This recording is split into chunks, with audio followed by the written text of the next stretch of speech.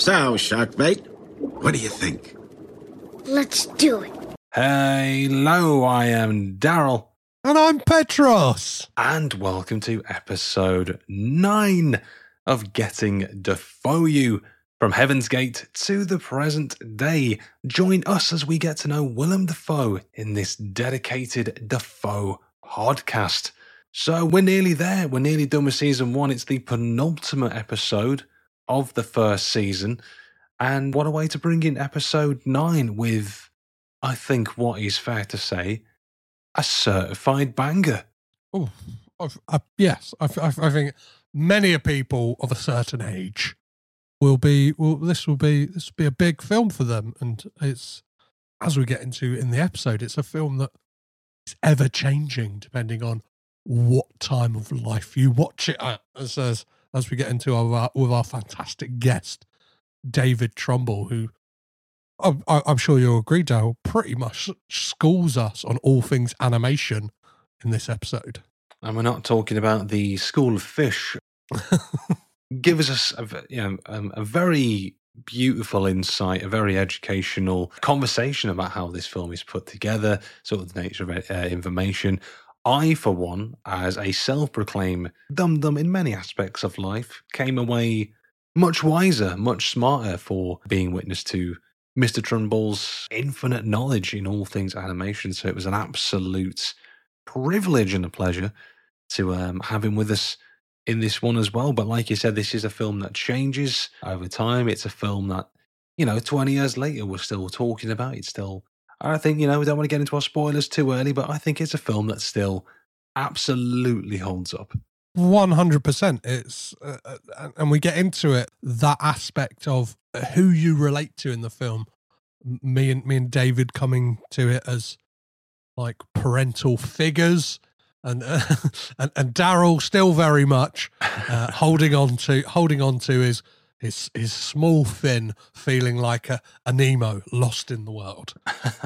I'm out here touching those butts, baby. That will make context. Do not cancel me. It will make context. If you've seen the film and if you listen to the episode as well, I'm not a creep. But quickly moving on from my cancelable comments, Petros, obviously, when people aren't exploring the depths of the ocean, looking for a certain address in Australia, where can our dear listeners go to find us on the socials and all good such things? Yeah, when we're not kind of cooped up in a fish tank in a dentist's office, you can find us online, baby. If you're not online, where are you? You're at the bottom of the ocean. And you can find us on Twitter and Instagram at DefoeUPod, or you can drop us an email at defoeupod@gmail.com. Delightful stuff. So you've got your thoughts to share about Finding Nemo. We're the people that want to hear them. Get in touch on all the usual socials as well. But with that said, we've got a belter of an episode, a lot of ground to cover, and it's going to be a very educational one. You're going to enjoy this one as much as we did recording it. So I think without further ado, let's just get right into it. It's episode 9, Finding Nemo, and we will find you again on the other side. Catch you soon. Ta. Getting to know you, getting to know all about Willem. Getting to like you by watching all your films. So, this week we turn our attentions to the animated comedy drama adventure from 2003, Finding Nemo, as we get to know Defoe in the confines of a dentist's fish tank as he voices Gil, a Moorish idle fish and leader of the tank gang who happen upon a lost young clownfish. Now, joining us this week to get to know Willem Dafoe a little better and see if this film is a film worth finding or better lost to the ocean floor is award-winning cartoonist, artist, illustrator, and all-round good egg. It's David Trumbull. David, thank you very, very much for joining. How the devil are you doing today? Hi guys, I'm all the better for seeing you, and it's wonderful to be reunited with my podcast therapy session. my my group therapy session partner, Petros, and also to meet you, Daryl. What a pleasure. Well, it's gonna get group therapy right up in here when we're talking about some daddy issues. Oh my God, I can only imagine what's coming. It's going to be glorious. I've been waiting to share this for so long, but incredible to have us all here on the dryness of land talking about the wetness of the ocean floor and beyond. So obviously we're here to talk about Disney Pixar's Finding Nemo this week, which is very exciting. But as ever, before we just jump into it, David, we're always interested to know, as we get to know Dafoe, how well you know Dafoe as well. So with your history of Dafoe, are you sort of a fan of Dafoe? Do you recall what your first Dafoe film was as well? I would definitely count myself as a friend of Dafoe. I think the thing about that actor is that I feel like I know him, yet I also feel like I barely scratched the surface with him. So he's like an actor that is so prolific that I was like doing a little like brushing up of his IMDb page before this podcast, and I was like, oh shit, he was in that film, and he was in that film. Like I realized that I've seen him in films that I've forgotten that I saw him in. So I realized that like the first film I ever saw Willem Dafoe in was The English Patient. And he's absolutely brilliant in that. It was the first time I'd seen a lot of those actors, actually. But then, like, a year later, he was in Speed 2 as the villain, like, obviously chewing the scenery like you wouldn't believe. But, like, I can remember vividly being impacted by both of those performances, yet never connecting that they were the same person. So Dafoe, like, rocks up in the most unexpected of places. Like, he's in, like, one scene of The Aviator. Like, you know, and obviously, you know, like, you end up going to film school. Eventually, someone slides the Boondock Saints over the table, kind of like a dirty drug or something. Like, yeah, you just get this in your system. And, like, he's, like, one of the most enduringly sort of, like, charming parts of what is otherwise kind of like a really, really mixed film. And I actually remember him very vividly from the documentary that came out of the making of that movie, the documentary Overnight, which is all about how the director of the Boondock Saints was such an arsehole that he basically tanked his own career after one movie by just getting on the wrong side of Harvey Weinstein. And there's actually like a moment I just distinctly remember both from the trailer and the documentary, which is Willem Dafoe on set talking to the director, and the director's like mouthing off about Harvey Weinstein and about how he's better than everyone. And Willem Dafoe just, in like a laugh, just says, "Keep your mouth shut." He's so pathetic as to what happens to him, because obviously he's managed to survive in this industry as like a real nice guy. But it's just like that's the thing I remember the most from that documentary, and actually the Boondock Saints. It's just him urging this guy not to destroy his own career. So yeah, he looms large in my imagination. It's kind of incredible to think that he's had the career that he's had, considering he's had all these spikes of awareness. Like, obviously, he's very similar to Nicolas Cage. Obviously, Cage is the actor who brought you guys together, you know? Yeah. And they have kind of, on the face of it, seemingly similar careers in that they both are very prolific. They've both been in lots of diverse types of things. And they also both are very, like, GIF-worthy. They're the creators of memes the world over. And what's funny about it is that, like, whereas you would compare them, like, Cage is someone who's kind of like a crazy, goofy actor who people forget can be an amazing dramatic actor. So, like, you know, he'll show up in Pig and suddenly, you know, blow your brain out and with his subtlety. But people just think that he's the goofy, wild-eyed Cage. Whereas Willem Dafoe, you know, he started off in things like Platoon and other movies where, like, he deadly serious movies. Yet he also is blessed with, like, a Jim Carrey elastic face that sort of like makes you feel like he should have started off in broad comedy. And in like broad comedy is where he sort of ended up going after a role like Norman Osborn, where, you know, he's being directed by Sam Raimi. And so suddenly, like, he basically any shot of that character from that film has been turned into a GIF. He's just like every single little tiny beautiful thing he does with his face is so articulate and so pushed and big that then obviously then he starts showing up in every Wes Anderson movie, and people start tracking down like some of his crazier, more out there performances and things like Wild at Heart and stuff like that. Like he's really a treasure trove of amazing faces. I was on the podcast Is Paul Dano Okay, which obviously I know you guys are contemporaries, and we were commenting about how like the thing that makes a great character actor is like having a distinctive face that's unlike any other. And I think I may have even, I'm ashamed to say, I may have even compared Paul Dano to like a human Tintin. Like a lifelike Tintin face. It's like very perfectly round. Looks like he was drawn by Hergé. And I was thinking about Defoe, and I was like, it's crazy that he's done so many dramatic roles, because speaking as someone who works in animation, like he basically looks like a lifelike Aardman character.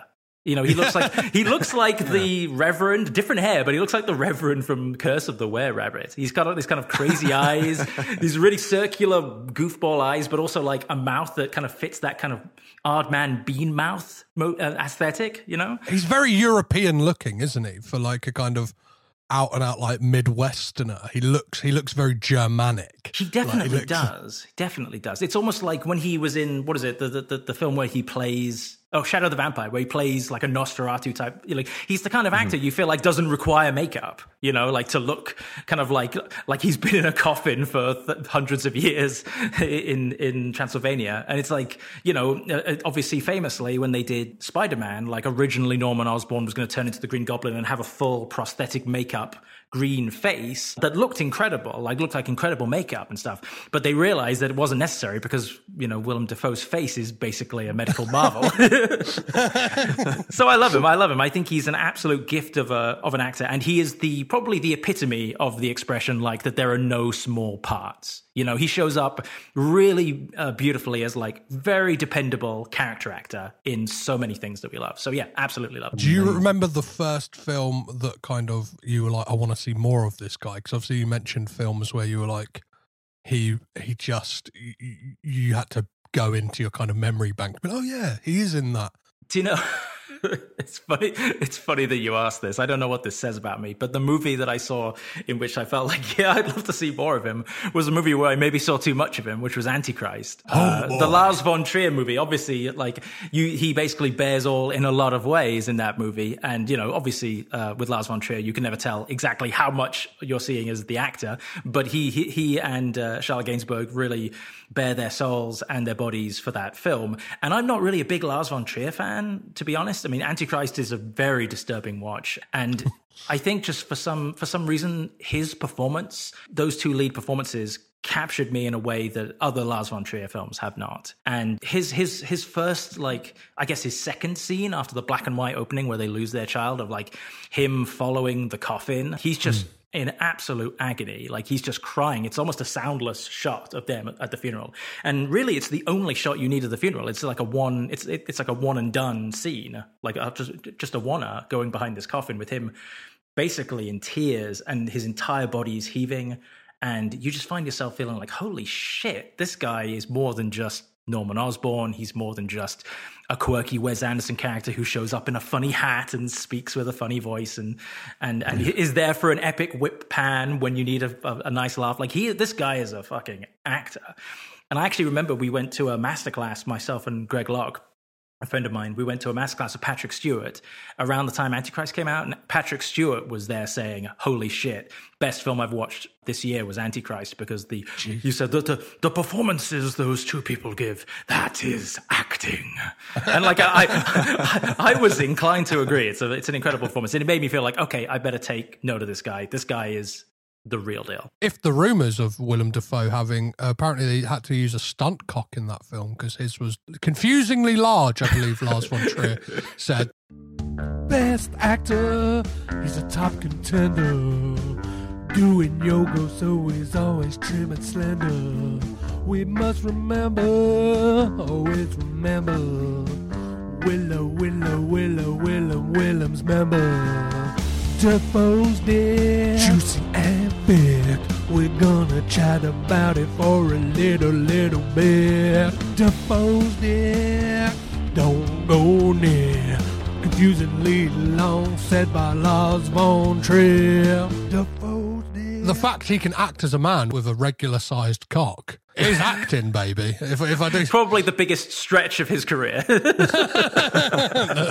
No pun intended. I did find myself saying to you when you first told me that you were doing this podcast, I was like, well, it does make sense because he does have a CV as long as his dick. Yeah. I mean, he certainly has that grounded calm and sweetness that comes from someone who knows that he's got like a full-on 12-incher. He is literally the living embodiment of big dick energy. Mm. Big Defoe energy, baby. He doesn't have to prove it. He's got nothing to prove. And it goes to show as well, I just think in his general... You watch him in interviews as well, and he just seems like just the most grounded, humble character that you can sort of find as well, which is like from deface to down to his toes. This guy's got acting in his blood, in his veins, in his hog, apparently. Which I suspect the hog will be something that is brought up on a semi-frequently basis. It probably should have its own IMDb page at this point. Well, it will be once we're done. It will have its own Wikipedia. It'll be in blue by the time we're finished with it. You are absolutely right, by the way, Daryl, that the best things about him is that he has had an incredibly long career, but there doesn't appear to be any kind of problematic stories about him. Like, everyone who works with him loves him. He just seems like an incredibly, like you said, grounded person, and that's very refreshing in this day and age where we start seeing some of his contemporaries and some of the people he's been in a lot of films with, like don't necessarily survive that lens that we now have in popular culture. He's definitely one of those people who seems like well-adjusted, probably allows him to play so many freaks, because he's actually not. He's actually someone you'd really love to hang out with, maybe read a book. Yeah, I guess it's that thing they say about horror filmmakers, right? It's like they're the most adjusted people because they get all of their shit out in their creativity, whereas like the people who are making like, do you know what I mean, real straight-laced stuff all the time, it's like you're the ones that, do you know what I mean, you're the ones who are hiding something, do you know what I mean? You're playing all these prim and proper people, Army Hammer. Like, you're the one who's got something to hide. I mean, we name names on this podcast. We name names. Well, it is funny when you see things like, obviously, the big circus going on around Jonathan Majors right now, which is like, it was just last year that everyone was putting him on a pedestal of being like a symbol of allyship and like refined masculinity. You know what I mean? Just because he did a few GQ covers, like, dressed in pink and things. So the people were like, oh, okay, this is a real man.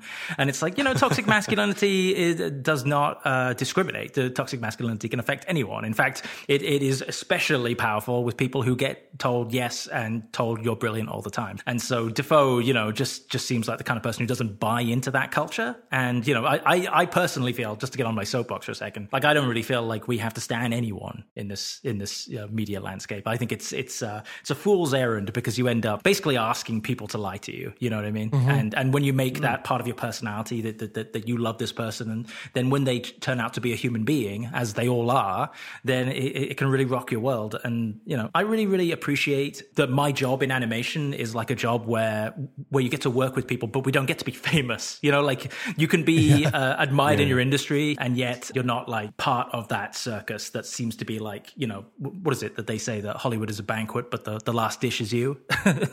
And Defoe has been going back for seconds forever, and it's because he's managed to make himself, he's basically created a lifestyle where it's all about the work, and that's what it should be. Yes, yeah, 100%. Yeah, I think, again, to echo the Cage sentiment, he's one of those people who just does not believe he's above the medium, which is always nice. And yeah, that's exactly as you said, David. It's very easy to start in today's culture, idolize these celebrities, put them on pedestals, and when they humanize themselves with an error, nothing worse than finding out people you like are absolute rotters. But again, it's just lovely that you just have, these figures who, I think me and Petra said this.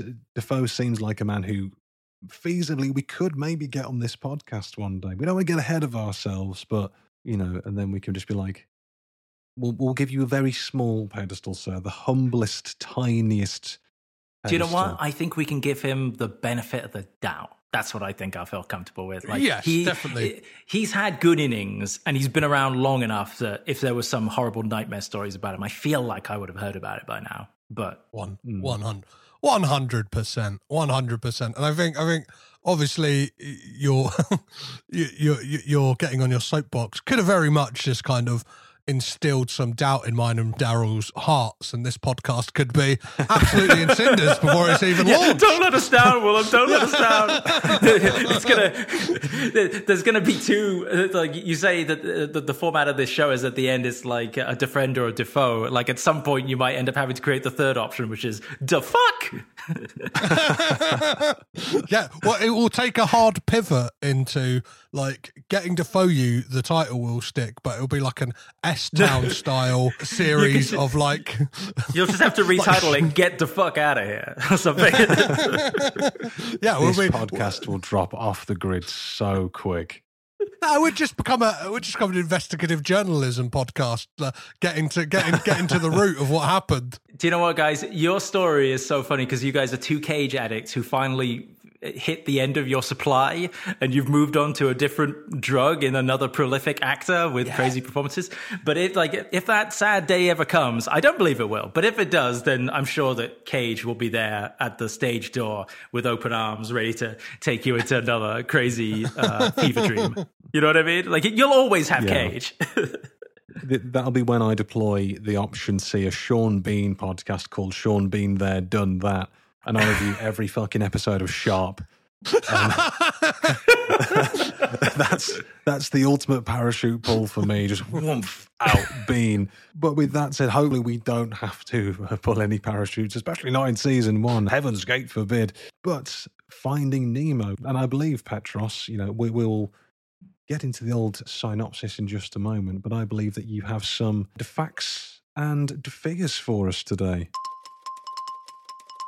Oh, do I have the facts and the figures right here for you? So, this film was released May 30th, 2003 on a budget of $93 million with a box office return of $936,094,852, making it the second highest grossing film of 2003, the 64th highest grossing film of all time, just losing out behind Harry Potter and the Order of the Phoenix, but more than Minions: The Rise of Gru. This film won the Academy Award for Best Animated Feature. It currently holds an 8.2 on IMDb, a 99% on Rotten Tomatoes based on 296 reviews, an audience score of 86%, with a critic's census of breathtakingly lovely and grounded by stellar efforts of a well-chosen cast. Finding Nemo adds another beautifully crafted gem to the Pixar crown. Willem Dafoe sighting in this film. We go a whole 29 minutes and 44 seconds before we get the lovely Gil on screen, and his first line in the movie is, "Nobody touch him." Oh, I love the facts. I love the figures. I love information. That was a great rendition, mate. I felt like I was there. We're slowly trying to work on our Defoe impressions. It goes to us like no one's doing a good Defoe out there, or any Defoe. We reference Cage. I think we've all got a Cage in us somewhere. Yeah. I think the extent of my Defoe at the moment is, obviously we're in this Defoe rabbit hole and we're watching so many interviews, reading articles, listening to podcasts. The only thing I've noted about him at the moment is that if he really enjoys a movie, he will say, "It was a beautiful movie." That's my Defoe. That's about as much as I've got at the moment. Absolutely. You're right. He is kind of like a hard voice to pin down. I think it's because so much of Defoe's appeal is in his appearance, in his face, what he can do when he articulates his features. And I was, having just rewatched the movie again, I was actually so delighted to re-experience that performance, because I realized that like Defoe gets typecast as a lot of villains because he's a little bit sinister looking. Yet when he's untethered to his appearance for Finding Nemo, obviously he's playing a character that's a little darker in the form of Gil, but it's a testament to his performance that why he's perfect for it, because he simultaneously can sound sinister. He's got a bit of gravel to his voice, but he also has a great deal of warmth. Like, he's actually a really, really good choice for that character, because Gil kind of straddles the divide between being kind of like slightly nefarious and yet still lovable and redeemable. So it's like, I realized that like actually his voice, when you listen to him in interviews, like you said, he does sound like a cute like uncle or a cute grandpa or something when he's talking in interviews. He sounds like a really sweet dude. He's a sweet fish in this as well, I think, by all accounts. Well, Daryl, can you tell us what is Finding Nemo all about? Well, I'll be thrilled to tell you. Thank you for asking, Petros. It's almost as if we planned a format for this. So, Finding Nemo. We cast ourselves to the Great Barrier Reef, where a timid, overprotective father clownfish called Marlin sets out on a journey to rescue his young clownfish son, the titular Nemo, after he is captured by divers. A journey that takes him across the Great Barrier Reef all the way to Sydney, meeting a whole host of fishy characters along the way.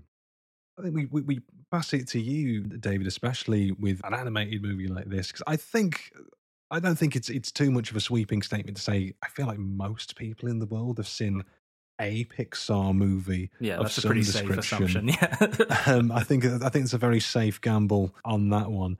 In terms of Finding Nemo, when was it for you? When do you recall sort of the first time you saw this film, and what your impressions were on the first viewing as well? I do, yeah, vividly. So just a little bit of background. I, for the last 7 years, have been working as a storyboard artist and story supervisor in animated features, most recently working at Netflix Animation. And, obviously a massive reason why I wanted to become an animator was due to seeing Toy Story when I was about 8 years old. And then obviously being a massive devotee of everything Pixar all through, my teenage years and through university. And, Finding Nemo, I was so grateful that Petros called me up for this one, because it truly is. And I watched it again just the other day. It truly is probably still my favorite Pixar movie. Obviously, the Toy Story movies are pretty untouchable. Like, it's one of the best trilogies ever made, not just in animation, but just in general. But you've got to think about the fact that, okay, Pixar at the time, let's say 2003, it's only Pixar's fifth feature. And this was during, it's kind of hard to remember that time before, everything in the world was CG animated. The actual medium of CG animation had started with Toy Story pretty much, changed the whole face of the business. And so this was only Pixar's fifth feature. It was the first Pixar feature to win the animated feature Oscar, because Shrek had won it the year before over Monsters, Inc.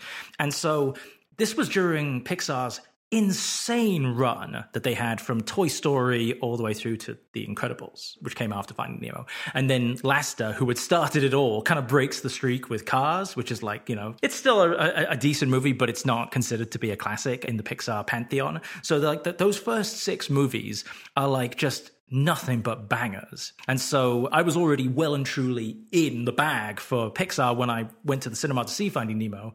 And I can recall, actually, the teaser for Finding Nemo being on the DVD of Monsters, Inc. So Monsters, Inc. had come out, made a ton of money. Every Pixar movie was making a bigger smash and becoming a bigger hit than the last one. It was just they couldn't go anywhere but up. And so by the time I saw the teaser trailer for Finding Nemo, which was just a little skit between Albert Brooks's Marlin and Ellen DeGeneres' Dory, there was just a little bit of them being funny together. He was being cantankerous and she was being dopey and oblivious. And I can remember my heart kind of sinking, because I was like, okay, it looks kind of cool. It's about fish. That's kind of interesting.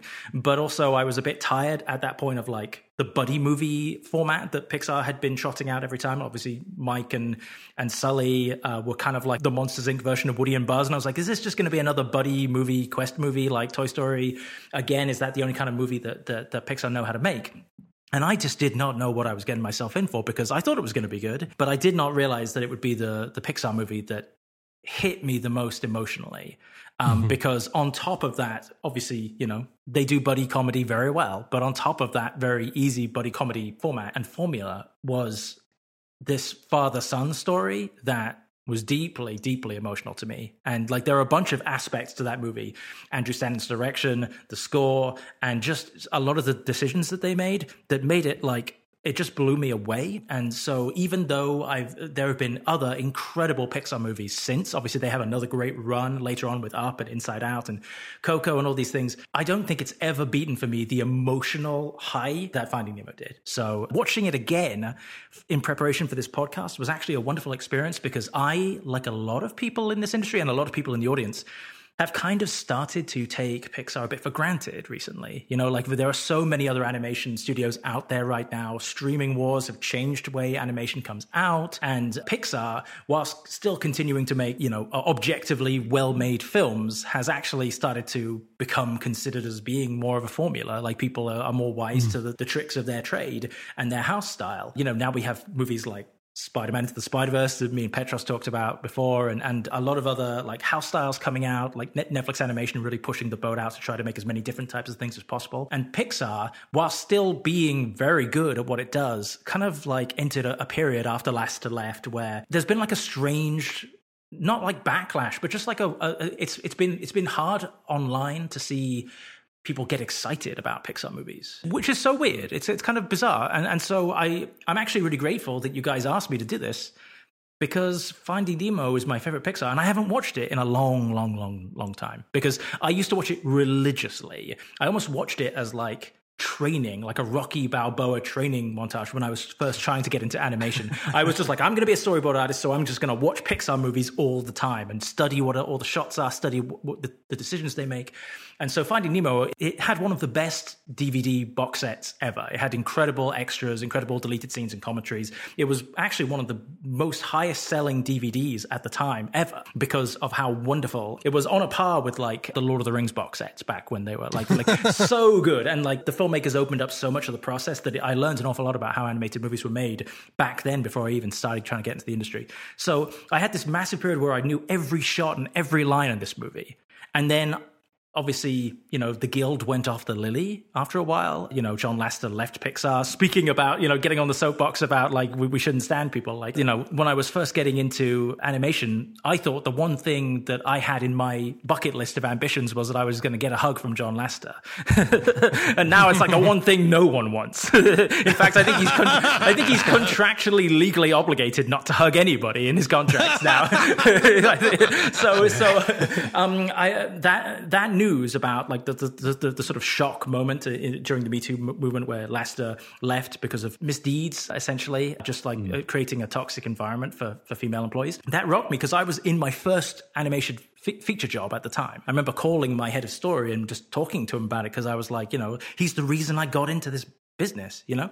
And so there was like a moment where I sort of like, it's not like I went off Pixar, but I sort of had the rose-tinted spectacles taken off of like, okay, so the DVD extras make it seem like it's this big grand dream factory. Like everyone's quirky and ride on scooters, and it's like everyone looks like the coolest person in the world, and you'd love to hang out with them and make movies with them. But then, you know, these stories come out and you see them go through this big necessary cultural sea change, and you're like, okay, I guess that it is also just a business, and as a workplace, it is subject to the same systemic issues as any other workplace. So I kind of saw it more as a real place, and you know, I'm very lucky to work with the collaborators I've worked with, and I've worked with a few people who have been involved with Pixar productions, and I've met a few people who I got a tour of Pixar a couple of years ago by the guy who got me my first job and his wife, and so my relationship to Pixar became more complex after I got into animation. So rewatching this movie was actually a very sweet and affirming moment, because it was like I got to re-experience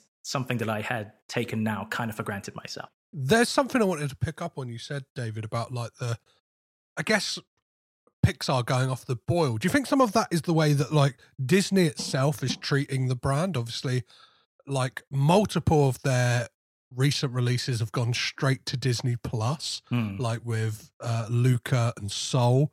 And then the fact that obviously the house style of Disney itself has kind of morphed into a more Pixar looking, do you know what I mean? Like style. Yeah. So there is this kind of that divide between the house style and what is Disney Pixar seems to have eroded slightly, right?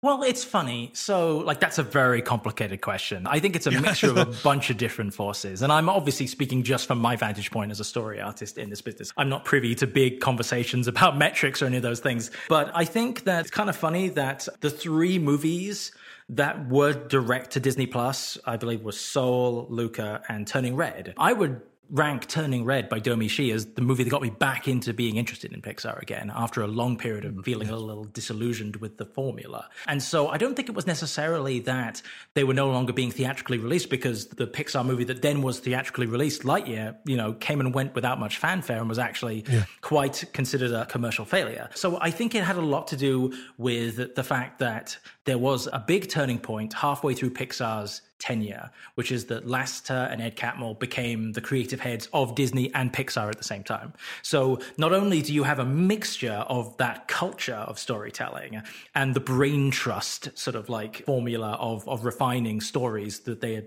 had perfected in the sort of incubation chamber that was Pixar and then moved over to Disney, suddenly you got a lot of Disney movies that were very successful, but that also played with the same formula as Pixar. And so I think it became a case of not only did Pixar's formula become more recognizable, but it also became more recognizable across the whole industry because Disney movies and Pixar movies now have some of the same cornerstones, I guess. You could say that Frozen was a Pixar movie and I'd probably go, yeah, okay. Yeah. Do you know what I mean? As opposed to a Disney movie. Like, you could tell me that and I'd be like, yeah, okay. It makes sense, yeah. Because Disney often gets a lot of flack for not doing a lot of villains anymore. And I think it's because, you know, in Pixar movies, while there are some great villains, like a lot of the time, if you were to analyze the majority of Pixar movies, in kind of like a strange way, the villain of most Pixar movies is the main character for the first 2/3 of the film. They are their own enemy. The thing that needs to change is the way they see the world or what they think their goal is. So Woody is actually the villain of Toy Story for the first 2 acts. Like he's trying to get rid of Buzz. He's deeply jealous and he has to learn to live and let live and share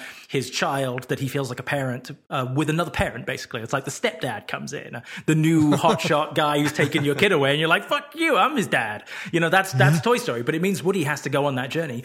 And it's the same with Finding Nemo, which is that, you know, Marlin by Albert Brooks is a father who's so deeply afraid of anything bad happening to his son, so overprotective that he drives his son out to touch the boat, to touch the butt, if you will, because he's too stifling. And so he is the reason that Nemo goes missing. So he's technically the villain of Finding Nemo for the first 2 acts until he becomes a better father who can allow his son to be out and have an adventure and to live his life. So with that, like, in that golden run, as I was mentioning, that formula was so new and refreshing in animation that every time a Pixar movie came out, we were just like, another masterpiece, cut, print. That's just another one for the classic archive, you know? And now that we've been through over like 20 Pixar movies, you know, it's like the audience is very smart. They're smarter than they think they are. And I think the audience just got wise to that formula. So now we have to work harder to offset expectations. Back when these first few Pixar movies were being made, it really was going against expectations. People were looking for villains. Willem Dafoe's character Gil seems like a villain, but he actually isn't. There actually isn't a villain. The villain is Marlin's fear. The villain is Marlin's attempts to control his son too much out of fear. And so nowadays, I mean, myself and Dana, my partner, we would go to see these Pixar movies starting from something like Onwards. But Onwards. We would look at it and we would go, okay, so now that we've seen so many Pixar movies, it's like, I don't even want to know what's going to happen. Like, I actively want to be surprised, but I can't help my brain now reverse engineering how it's going to end. So I would be like, okay, well, Pixar thinks, because of the way note sessions work, the way the brain trusts work, they kind of have gotten so good at this formula that they can't help themselves now. So it's like, okay, so Onward begins with these brothers and the boy just wants to see his dad again. And so now that I know what his absolute want is, they've hammered his want into me over the head with a hammer for the first 15 minutes of that movie. I'm like, okay, even though I don't want to know, I now know how this movie is going to end. It's going to end with him giving his brother the chance to say goodbye to their dad, because that's the opposite of what he wants. Whatever the character wants at the beginning is going to be the opposite of what they need by the end. And so, unfortunately, it's like it's like when you play Wordle too often, and suddenly Wordle is no longer difficult anymore. So it's like, oh god, it's like I've ruined it for myself. I actually know where it's going to go.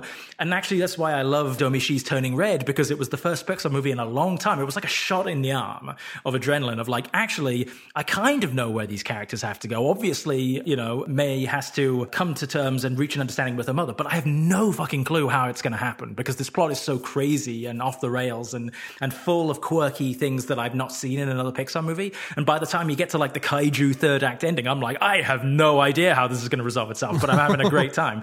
So yeah, Pixar's biggest problem was just that it did what it did so well that it was no longer experimental anymore. It was no longer revolutionary. And so I'm very excited to see what Pixar now does, now that they have broadened out their brain trust and brought in more voices and people from different perspectives and walks of life, because that is going to be a net benefit for the audience. 100%. And it's like I say, all of that, you know, Pixar also almost being their own worst enemy, their own main character in their own film, suffering from their own success. And you so like eloquently like describing that. I was thinking in my brain as well, as you were saying, well, often the main characters are their own worst enemies. And I was thinking, Oh my God, yes, they are. So my Pixar brain is just blown. I'm sorry I've ruined Pixar for you. Blown. I was like, obviously this is an audio format. You can't see my hands are just trembling going, Woody, no. We were rooting for you. We were all rooting for you. My sort of only takeaway with Woody is that I will never fancy dress as him again as being a man of strawberry blonde, pale affliction. I once did a fancy dress as Woody and a security guard went to me, "You the Milky Bar kid?" Ruined. Absolutely ruined me. You don't come back from that. But I think, as we're touching on, like Pixar, I think for a lot of people, just so special. I think Toy Story being my first Pixar and the one I hold sort of nearest and dearest, even though it's a very specific reference, but even though this was a time when Pixar couldn't get animals' eyes right, and that dog looked horrendous to this day. He looks like a 16-bit nightmare. Forget about humans, yeah. Forget about humans and their big old puffy faces. It's all about and the big it's all butts. about those big butts. It's all about those dog eyes. This came out in 2003, so I think I saw this at the cinema, and I rewatching this just the other day. I was watching it with my partner as well, and then just seeing how a lot of the animation just still really, really holds up It by absolutely standards does. as well. Like the opening scene where it's Marlin and his fish wife in the anemone in the thing. And it's weird because like I've seen water in real life. I have a tap at home. I can see water whenever I want. But then you see it on the screen, it's like, God damn, that looks great. And then I think it's one of those things as you get older, you appreciate it more, because probably the first time I watched it, I was, 11, 12. Yeah. And I was like, fish are great. But now Fish I was are like, friends, not food. Fish are friends, not food.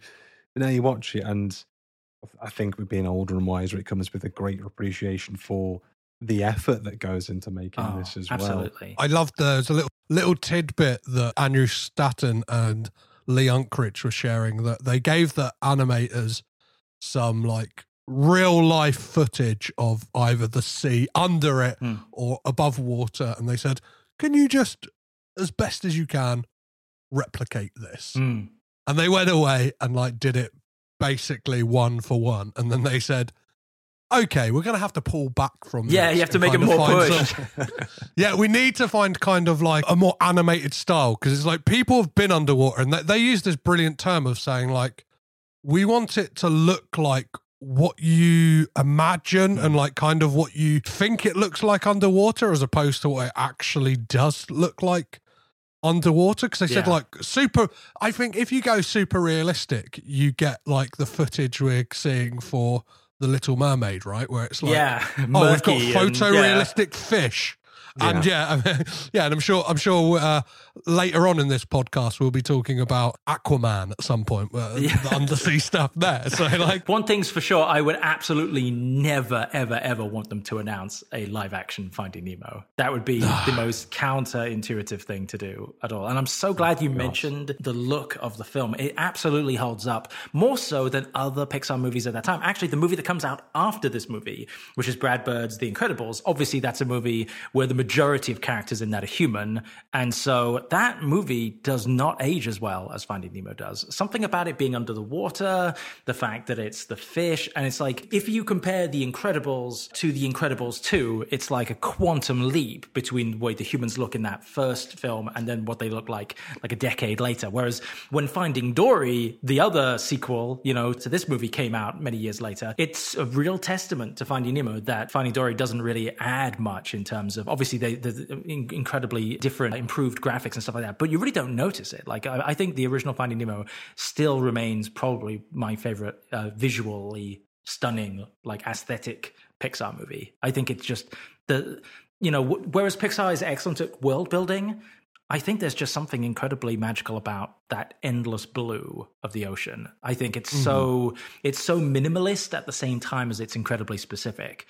And you can just get lost in it. And so, like, whereas I've seen other Pixar movies that are like, okay, we've got to go on a quest. We've got to get here. The good dinosaur, we go down the stream. We've got to get back to the 3 peaks or whatever. In Finding Nemo, they've got to go on a quest. But because they're just in this endless void of blue with all this murky, like, rays of light coming through the surface of the water and just all of those incredible like swaying the anemones and the reeds and the reef and stuff. It just feels endless and epic in a way that just like, it just feels like a larger world. And it's just because it's, just shaking hands with the real world. I think this is the perfect middle point between like photorealism and then a shark's tale. Do you know what I mean? That is kind of like bubblegum popcorn, like just kind of really garish, bright colours and kind of is fully kind of like sillily animated. Whereas this, like, you think of shots like when they're trying to speak to the whale and it's like, it is murky in the distance and it is that kind of what you would imagine sticking a camera underwater, but they've kind of put it through this kind of Pixar filter almost to kind of really like bring it that really diminishes what the team of animators are doing by kind of just to kind of even things like the jellyfish forest, the visuals of that, like the sort of the blurred almost like sort of like translucence of that incredible like sort of diaphanous sort of like forest of life forms, and then going down into the depths with that sort of underwater like fish with the light on top of its head. Like the visuals of the movie is like, considering it's taking place under the water where light is such a scarce thing, it's just incredibly immersive. You're right, you couldn't tell this story one-to-one. It's basically taking everybody's dreams of the ocean and making them feel incredibly real. Definitely, and it feels like, not to sound like this is kind of a trope of the medium, but the ocean itself, it feels like a character, because as we're saying, like the anemones and like the reeds and the seaweed, it waves and moves, and it's so much of it is very hypnotic just to watch. And I think I saw the same documentary that you mentioned about the making of, and it's very interesting, very fascinating. And I saw that, to bring up his name again, but John Lasseter made his team become scuba certified as part of the research for this as well. Yeah. I mean, have you ever been asked to like go diving as part of your life? No, Pixar has a very interesting culture. So one of the things that they often laud about themselves in all of their DVD extras, they love telling us about this, which is like their proclivity for endless amounts of research, almost an obsessive amount of research for everything they do. So if they're making Coco, then they go to Mexico. Like they go and check out a Day of the Dead ceremony. They get a bunch of artists.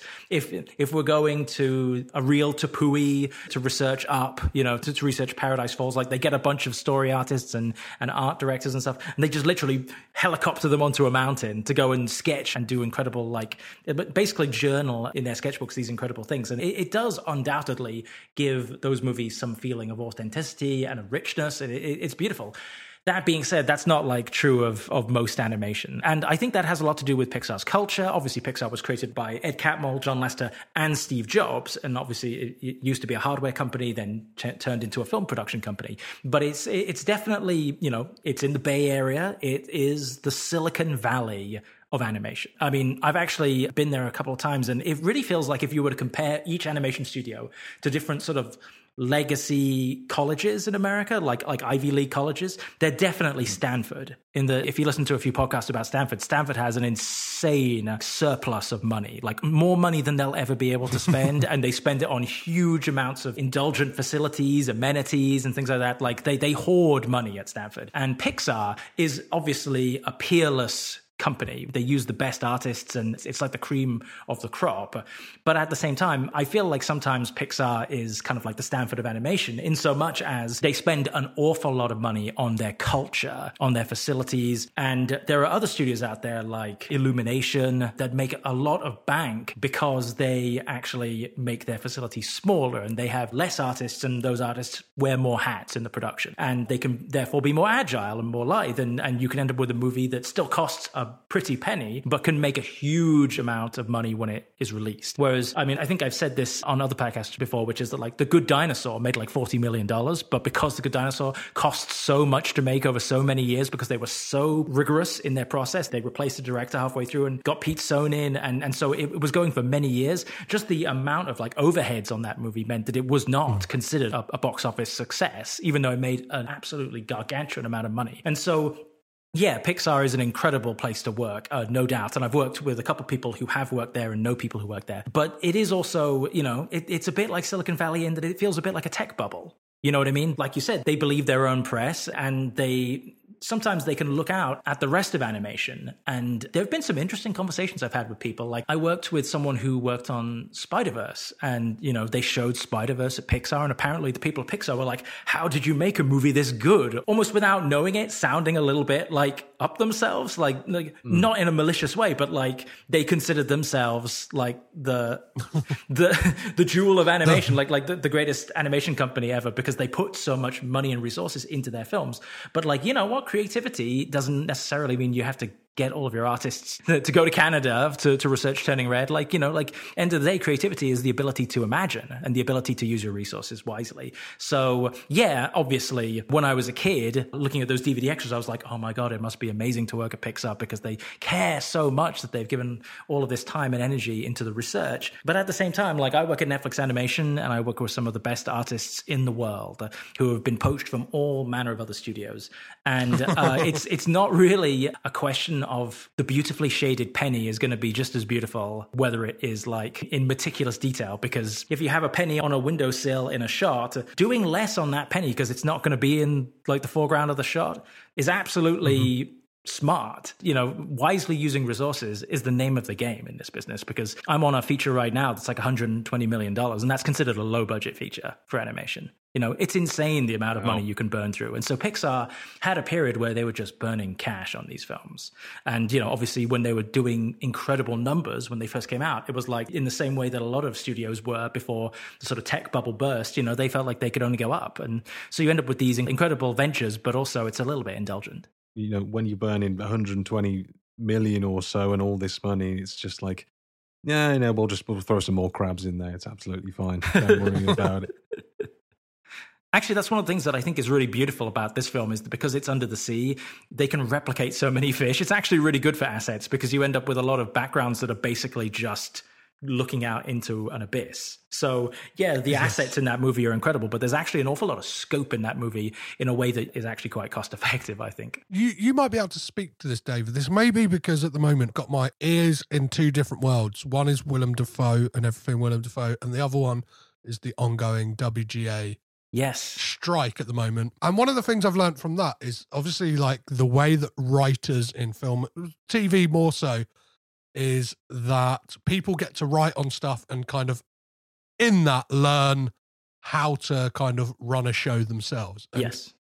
Is that something that is comparable with animation? Because looking at Andrew Stanton's trajectory as working at Pixar, it may be a Pixar thing, but he starts off very much as a writer on Toy Story, Bug's Life, Toy Story 2, and then kind of gets executive producer credit on Monsters, Inc. And then is that how it kind of works in animation? If you can shine a light onto that, or... Yes, absolutely. And actually, that's a great question because it is slightly different from what's going on with the WGA strike. Obviously, Netflix Animation, along with all the other animation studios, are not affected directly by the WGA strike because we're TAG, the Animation Guild. And so technically, you know, all of these unions do want to show solidarity and support each other, but it is a very different situation. And one of the reasons why it's different is because, yes, we do have that incubating of talent that you described, like the apprenticeship of storytellers. But it's not, weirdly enough, it's weirdly not necessarily in the writing department, but the story department, which is my job. So story artists in animation, I say this a lot to people when I'm trying to describe what I do. It's not simply doing storyboards, like if you're doing commercials or even live action features. Story artists are called story artists, not storyboard artists, because we actually get to affect the direction of the plot. And in fact, things that happen, we can write lines of dialogue. We actually are in a really privileged position to influence the script by being launched on a sequence, and then we pick the camera angles, we pick the performance, we can add moments, we can add gags. A lot of the time they'll give us a sequence that's like a montage and say, do a bunch of gags. And so it's actually an incredibly organic process with a bunch of tried and tested filmmakers. And I genuinely believe that story artists are writers. And it's a testament to that like, if you look at the crew of this movie, yes, it's Andrew Stanton and Lee Unkrich. Lee Unkrich obviously goes on to make Toy Story 3.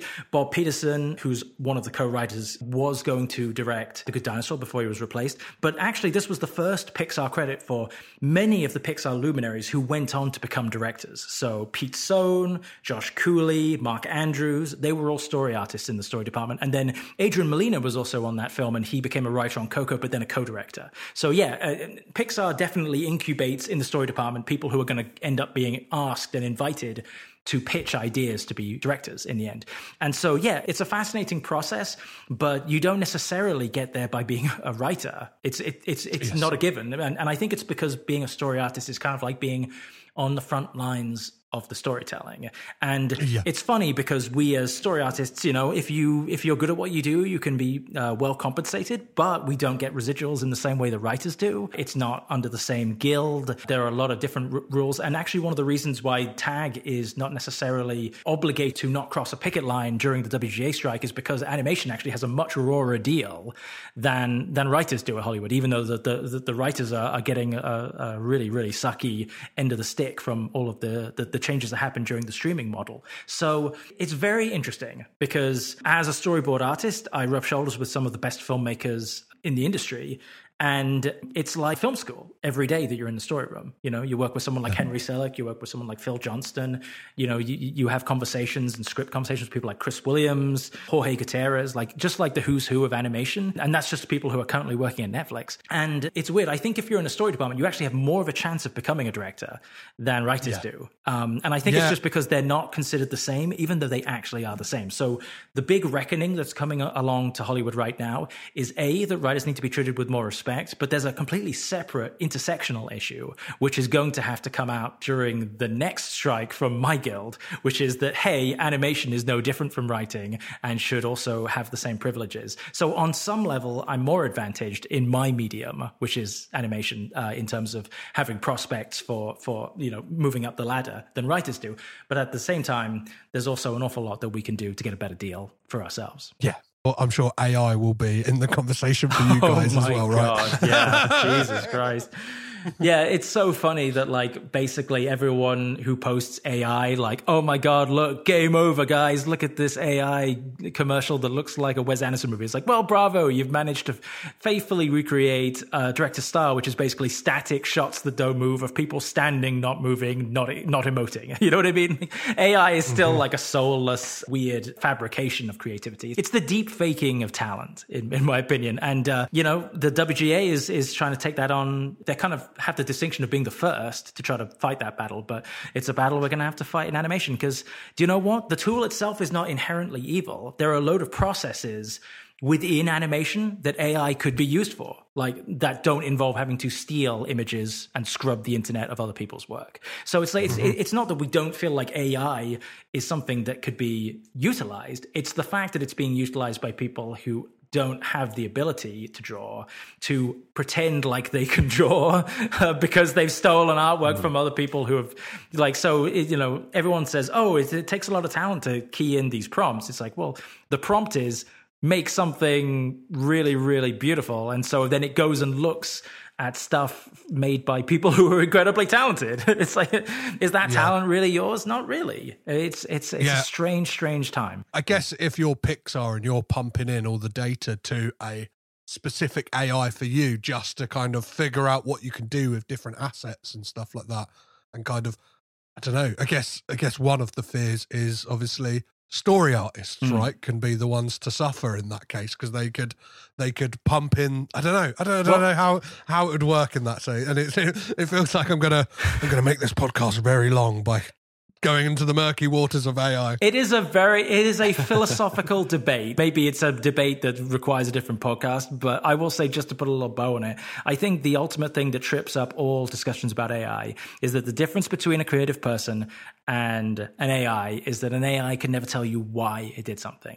Like if you ask a storyboard artist why they did something as well, it's because I feel like that's what the scene required. You ask an AI performer why it did this inflection or why it did this movement, it will not be able to tell you because it doesn't know, because it's not a person. It's not a creative soul. And so you are always going to have something lost in that translation. And the weird thing about AI is that there's this kind of weird feeling from these tech bros who think they're going to make animated movies. They genuinely believe that they're going to make animated movies with AI. And it's like, it means that you fundamentally do not understand what these animation studios believe in, which is like, you think you're going to make a movie with Pixar, the studio that spends an insane amount of money on getting the very best creative people in the industry to meticulously work on something for years and years and years. You think that those people are going to want to jump on board with you because you can press a button? It's just insane. It's lunacy. So the only people who are going to be availing themselves of this technology are going to be executives who want to cut people out of having to be paid or paid what they're worth, and other people who are going to want to have the instant gratification of feeling like they created something, but are going to have no ability to actually do anything with it. So it just feels like the only people who get shafted is the creatives and the audience.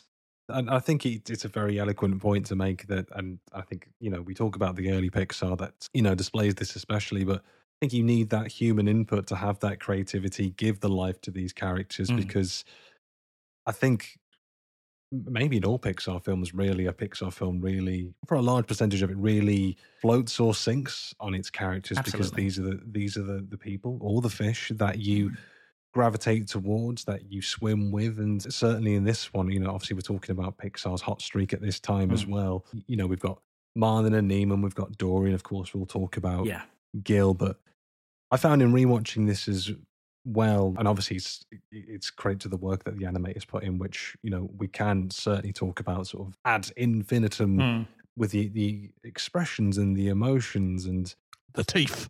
The teeth, the fish teeth, which is the real chef's kiss for me, those fish teeth. But certainly at the start of this film, we touched upon Pixar always having these emotional beginnings as well.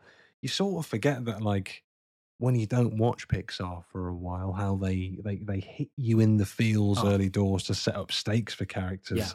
And I'd vaguely remember the start of this film, but obviously the start setting up, the stakes of Marlin and Nemo and their dynamic, where unfortunately I think it's a barracuda it comes along and sort of eats all of the fish eggs, absolutely jaws it right up. I assume fish wife. I assume there's marriage under the sea. I assume they have laws. I think it's Elizabeth Perkins, his wife Coral. Well, let's not talk about the actual science that clownfish can change gender at will. So if this was scientifically correct, as soon as his wife had died, Marlin would have turned into Marla. Do you know, that's so funny. I think there was a fish expert who was consulting with the animators and was saying, like, okay, well, you haven't done this bit isn't believable. You've got this part wrong about the fish anatomy.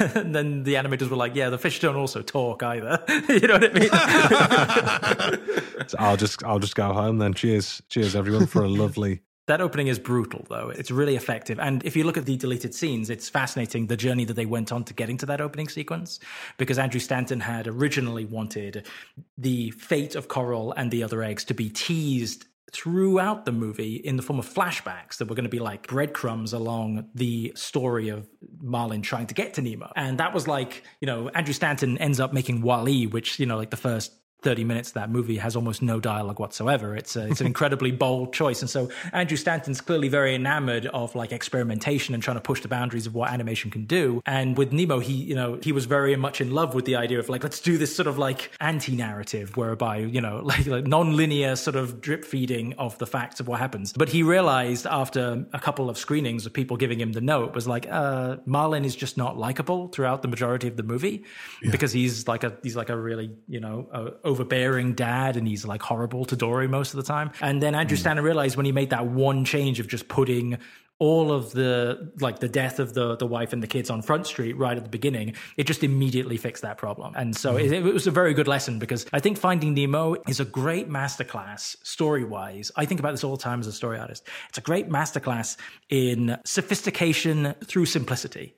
Which is that, like, sometimes as filmmakers, we feel like we want to do something different and experimental because we think it's going to make what we do more sophisticated. We want to show our working almost. Like, we want people to see, oh, I see what he did there. That's fascinating. It's almost like we're making stuff to thinking about the YouTube essay that's going to be written about what we do. You know what I mean? Like, so everyone from last year onwards is going to be, all the film students, it's going to be so obnoxious. They're all going to be trying to make everything everywhere all at once, every single one of them. And it's going to be horrible. But one thing I've learned working in story in animation is that if you're in a complicated world, the story needs to be simple. And if you're in a simple world, then the emotions have to be complicated. And so Marlin's emotions are actually really sophisticated, but that means the narrative that he's in and the world that he's in has to be simple. So just creating the upfront opening sequence of like he loses his wife and he just says flat out to the audience, to Nemo the egg, when that incredible Thomas Newman score comes in, like, I promise I'm not going to let anything happen to you, Nemo.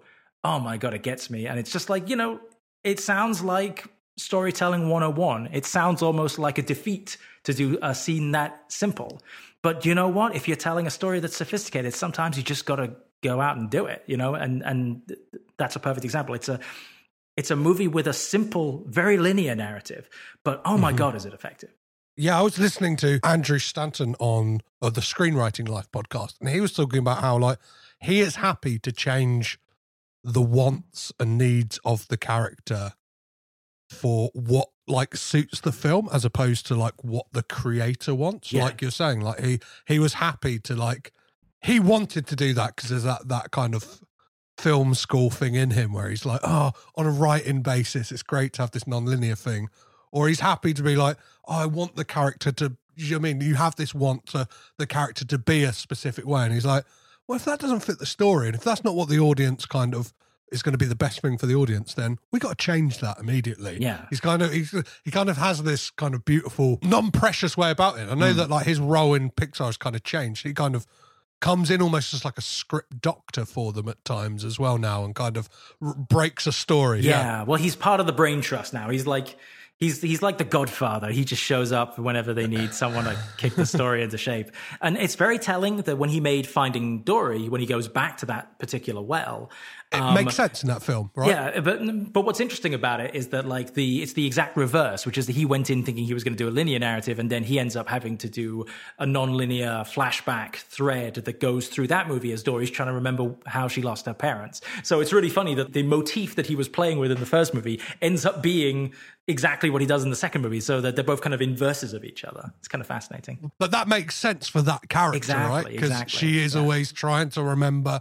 she's always forgetting. I've got a question for both of you. Shoot. When is the first moment in this that you cry? That is an excellent question. Ooh. If you cry at all. I can jump in if people are struggling. Please. I mean, I'm emotionally stunted at the best of times anyway, so I'm sitting there straight face as he cradles that egg like a maniac. So I've watched it twice this week. The first time, much to the kind of chagrin of probably the makers of this film, I watched part of it on my TV, and I had to watch the last 20 minutes on my phone whilst having a cigarette in the garden before work, drinking a cup of tea. As it was intended. As it was intended, yeah. on an iPhone 10. I was in floods of, I'd like a real lump in my throat, floods of tears at like 7:45 in the morning. When Nemo's trying to get out of that net at the end, where it's like, they're saying swim down. But I think the lump started for me when Nemo says to Marlon, I hate you. Oh, and mate. As somebody who is like a father of a 4-year-old, and I was just like, this could be in my future. Like my son could tell me he hates me, and it like that moment just like devastated me. And this has been the first time I've watched this film again since becoming a dad, because I think I've like subconsciously held it at arm's length, because I'm like, I don't think we're ready for this yet, Petros. It had to be hosting a podcast about the works of Willem Dafoe that I would have to like, do you know what I mean, kind of like brace myself and be like, you gotta watch it. You and probably you looked at the film list and you were like, don't do this. That's why season 1, baby, get it out of the way. Let's kind rip the Band-Aid off. Get the heartache out of the way, because it's. I must confess, my dear Petros, I was looking forward to this pod with an almost sadistic amount of glee, thinking about, considering our conversations we've had about other movies in relation, like The Croods and Spider-Verse, talking about being a father. And it's something I can completely relate to. It's a fascinating thing. Pixar has more rewatchability value, I've noticed, than a lot of other animations, definitely of Disney movies. And I've realized after watching Finding Nemo again why that is, which is that it's almost like the narratives, because their narratives are about adult problems, They're not like about children who have an I want, which is your average Disney format. It's like, oh, I'm a princess and I want to do this, or I want to have an adventure. They're effective stories. They sell a lot of dolls, but they don't really go much deeper than a simple aspirational journey. Whereas with Finding Nemo and all the other Pixar movies that have been made, they're basically about self-improvement. They're about adult problems and existential and emotional issues that have to be overcome. And because of that, they have like a slow action time bomb release of meaning that will get you in a second wave the longer into the future you go. So I watched Finding Nemo when I was basically barely, like, I was a teenager, but like barely into my teens. And that really, really hit me because I was identifying with Nemo. And now I watched it now as a 37-year-old living in Iowa. And I've been in a relationship with this beautiful Iowa girl for now going on, 12 years. And she has children. And so now I love them both as though they were my own. So now I watch Finding Nemo again. And now the moment where Marlin loses Nemo, when the diver takes him, and just Albert Brooks's like tortured screams of Nemo's name, just chasing the boat, and then the moment when the boat's trail evaporates and it's gone, just his POV of seeing the trail go cold, I was struck with the most panicked, visceral reaction of like, if I was a parent and I literally saw the boat's wake disappear in an endless ocean, and I'm a fish. Like, there's no way. Like, he's gone. And then he, like, breaks up to the surface and is, like, calling out for his son and desperately going back underwater to breathe. It's a really funny gag, but it's, like, it's viscerally upsetting and disturbing for me now that I am someone who has learned what it's like to feel incredibly frightened on behalf of people. It's like having a part of yourself external to your body that you feel responsible for, and you get gripped with terror at the thought of anything bad happening to them. So it's weird because like Toy Story is also about parents, like Woody and Buzz. Like it's about that trilogy's arc is about what happens when your parents grow up and go to college and leave you in retirement age, basically. That whole thing is about the passage of time. And so a lot of Pixar movies have an initial meaning and then a slow action release second meaning that hits you at a later point in life. And Finding Nemo is like the father of it, you know, because it's traumatizing to watch it again as a dad. You're like, oh shit, I'm Marlin. I'm going to have an imperfect relationship with my kids. I'm going to have to let them swim out into the world on that stingray at the end. And I'm not going to have any control over what happens to them. And I have to be okay with that, because otherwise, like, they might die, but they might also live, is like an incredibly complex emotion as a dad. I found that last year because what I'm working on at Netflix Animation right now, I can't announce what I'm working on in terms of the actual title of the project, but I've been for the last 2 years working on adaptations of the Roald Dahl books at Netflix. And this isn't the project I was working on, but I reread the book Danny the Champion of the World. And that happened to me as well, because it's about a father-son story. And when I was a kid, it was like, oh, this guy's got the best dad ever. He's such a romantic figure. And then I read it again as an adult with 2 kids, and I'm like, this guy sucks. He's the worst dad ever. He's putting his kid in danger. Well, like, I can't believe his kid is following his father into this wood to go and poach pheasants. And that happens with Finding Nemo. You're like, okay, I can see why Marlin is wrong. I can see why Marlin has some growing to do. When I was a kid, all I could think was, how beautiful is it that this father is braving the whole ocean to go find his kid?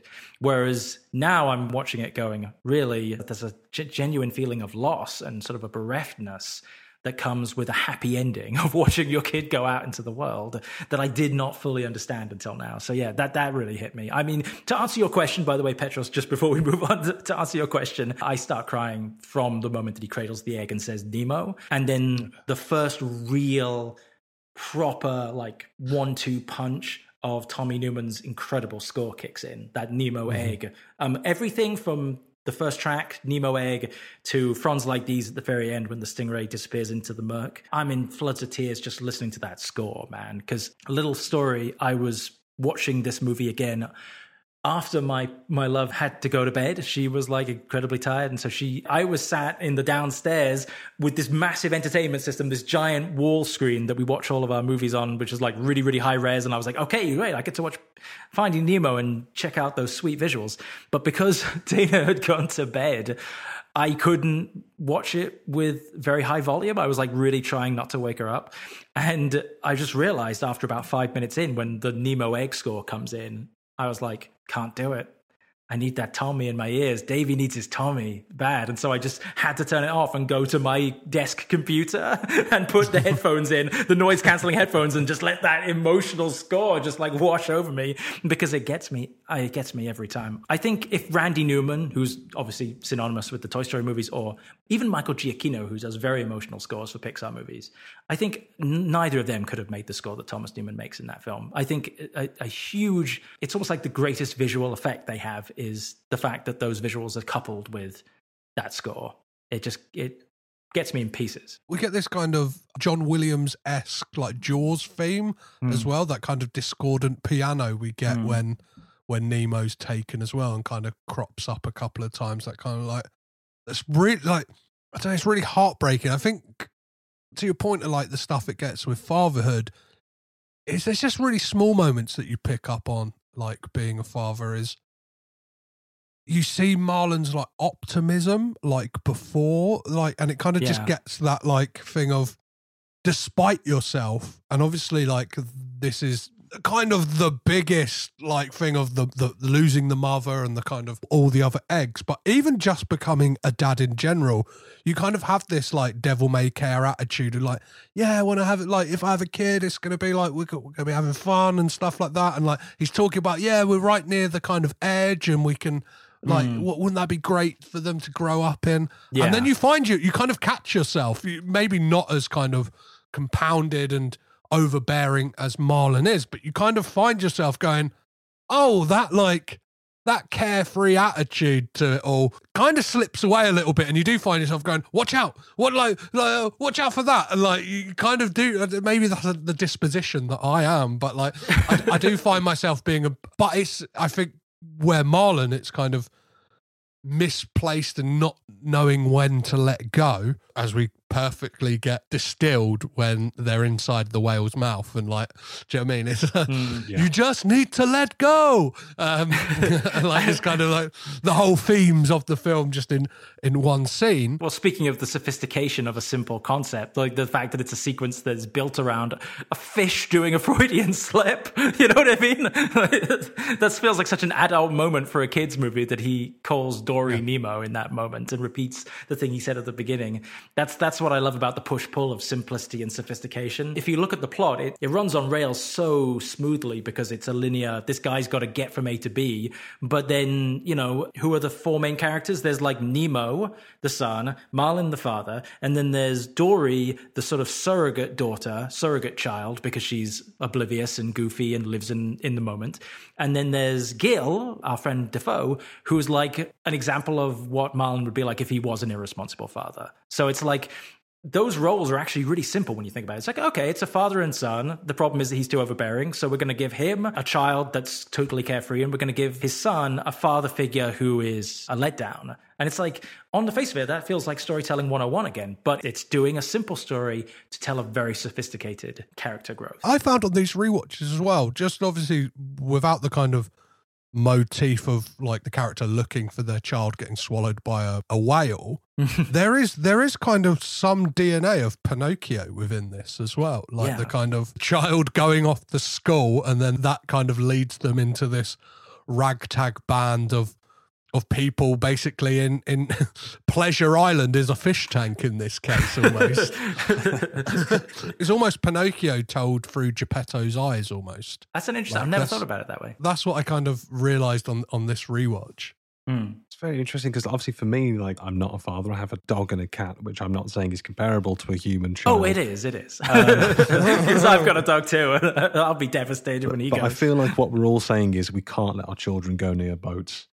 No. I think they get away from the boat because the scuba man will come for you. That's the boogeyman of our time. PSA time, never touch the butt. That's what we should all take away from this. Never touch the butt. Beware the scuba man. These were all Scooby-Doo episodes that they never used. You know, this all goes to say, as you said, like how Pixar just gets you like 10 years later, 20, 30 years later, which is just a testament to how... layered and smooth their operation is, because I don't think, and this is no discredit to the studio and the team who worked in it, but I don't think I'm going to rewatch B-Movie in 20 years' time and be like, start crying about the honey and the bee in the hospital bed. No. Maybe not on the the same wavelength. I think to me these days, one of the most affecting scenes is just seeing all the dirty tanks. I'm just like, oh God, I need to clean that real bad. I mean, it's really funny because, like, you're right. The emotion is the most enduring thing because Finding Nemo is an incredibly funny movie. Like the sharks with their support group, the fish tank gang. I mean, it's a murderer's row of really funny character actors who fill out the roles, like Stephen Root as the guy who's like, bubbles, the bubbles. And like Alison Janney as a starfish, which is just, she's got an insanely funny voice for a starfish to have. You know, Jeffrey Rush. And then the sharks like Barry Humphries, Bruce Spence, Eric Bana. And obviously the obligatory Ratzenberger cameo. Like, it's a really funny movie with lots of watertight gags, if you will. Like the exploding submarine that culminates in probably the most highest brow fart joke in a movie, which is just like that one little bubble hitting the surface and the bird just being like nice and flying away. It's like, it's a really funny movie, but you are right, because this is an argument I have all the time in my job, which is like, I was on a movie where we really had to fix some plot holes before we could lock the story. And I was trying to fill in some dramatic weight of a backstory of a character, and we would have an argument with like the director and the producer because they were saying, well, the studio wants us to put more gags in. Just put more gags in. Funny is money is the quote that I got told all the time. And I was like, except is funny money? Like, I mean, like, yeah, you get a bunch of movies that are very successful comedies, and Netflix right now, their algorithm right now is screaming for more comedic animated movies. But when I think about movies that I remember, like, do you remember how funny Coco is, even though Coco is really funny? No, you remember the scene at the end where he plays the guitar to his grandmother and she starts singing along with him and has a moment where she comes out of her dementia just for like a shining second. And we all cried. Exactly. And Inside Out and Finding Nemo. Do you remember the way that they made you laugh? Even though they absolutely did. You know that they made you laugh. Bing Bong? Yeah. Remember Bing Bong, Do you baby? remember Bing Bong? Like, funny thing about Up is that Up was like a trial balloon for Inside Out. They were like, hey, can we kill the wife in the first 5 minutes of Up and make people sad? It's like, yeah, we can. Hey, what if we did that for like an entire fucking movie with Inside Out and just have like the 100 minutes of the plot be just making the audience cry? They're sadists. But it does create something that stands and endures over time in a way that something like the Angry Birds movie, which is an objectively funny movie, you know, won't.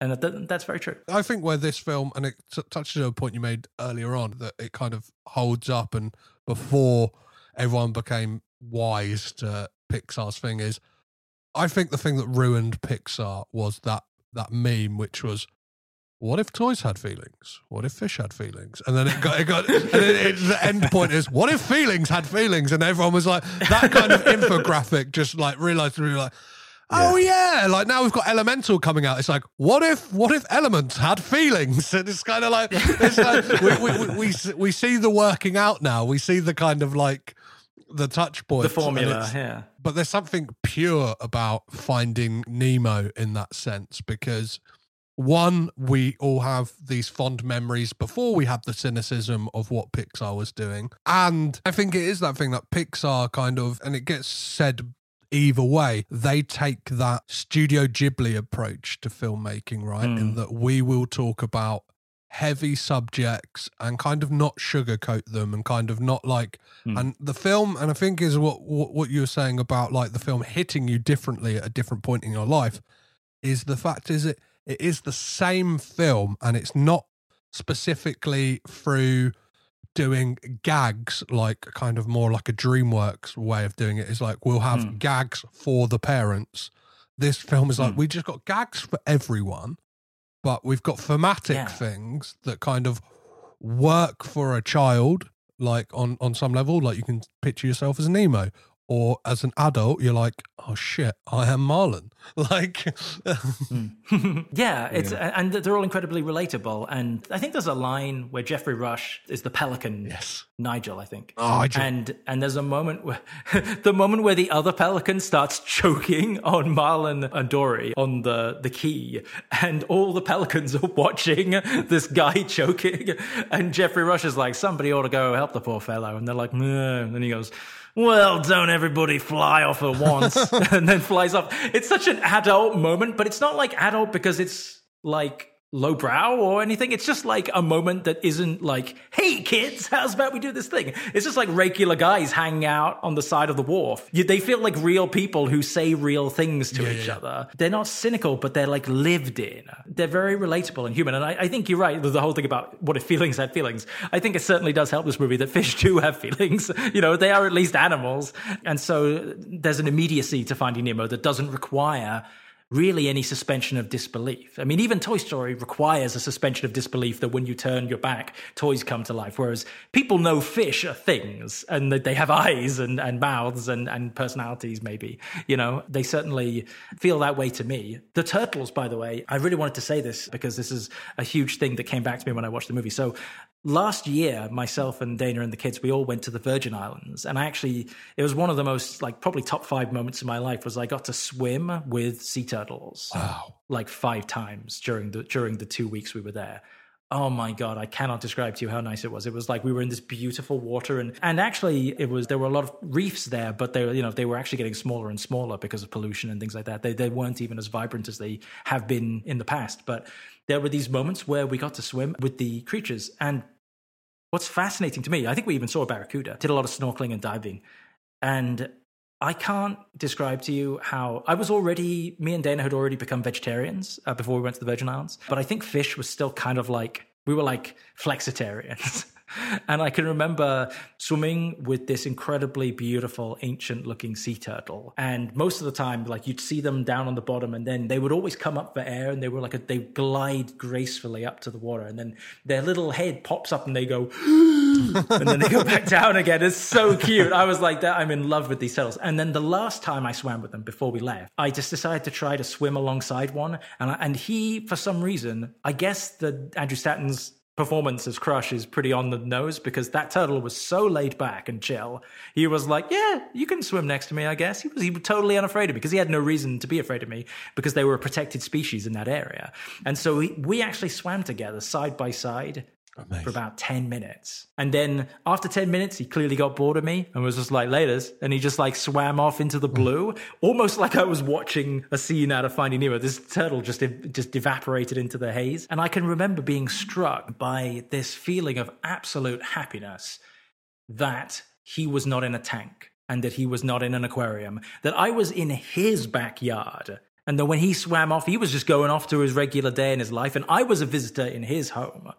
And I found myself feeling like, oh my God, I'm never going to eat fish. I'm going to have to say goodbye to sushi, guys. Because I just loved knowing, I just loved knowing that he was free. So watching Finding Nemo again, seeing the turtles was such a joy. It reminded me of just how much, because this movie actually had an impact on the way people treated fish, weirdly, after the movie came out. I think 2 weird things happened. One was the people started trying to get dory and marlin species, but they're 2 species that should not be in small tanks, and it kills them. So apparently, a bunch of parents bought fish for their kids and they died. But then also a bunch of other people felt guilty and then released their fish into the wild, and they destroyed some ecologies.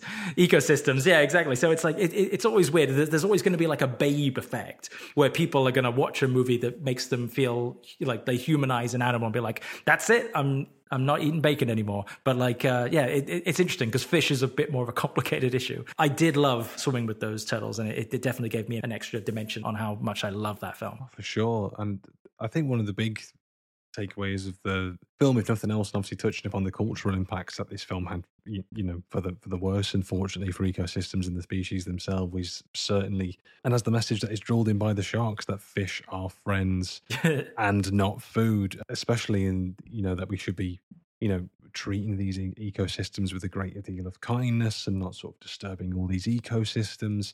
And I think definitely on the rewatch, with all that in mind, I felt it adds somewhat to the stakes of the tank gang and obviously and almost like the Suicide Squad of fish in that fish tank and gill stakes in there. And obviously to bring it round to Defoe, the fish of the hour, really. Yeah. His are interesting because I think he's almost has this kind of, I don't know, uncle kind of vibe to Nemo, very much takes him under his scarred wing, and he's the very distinct fish. He's got that scarred face. He doesn't really look like any other fish that we've seen.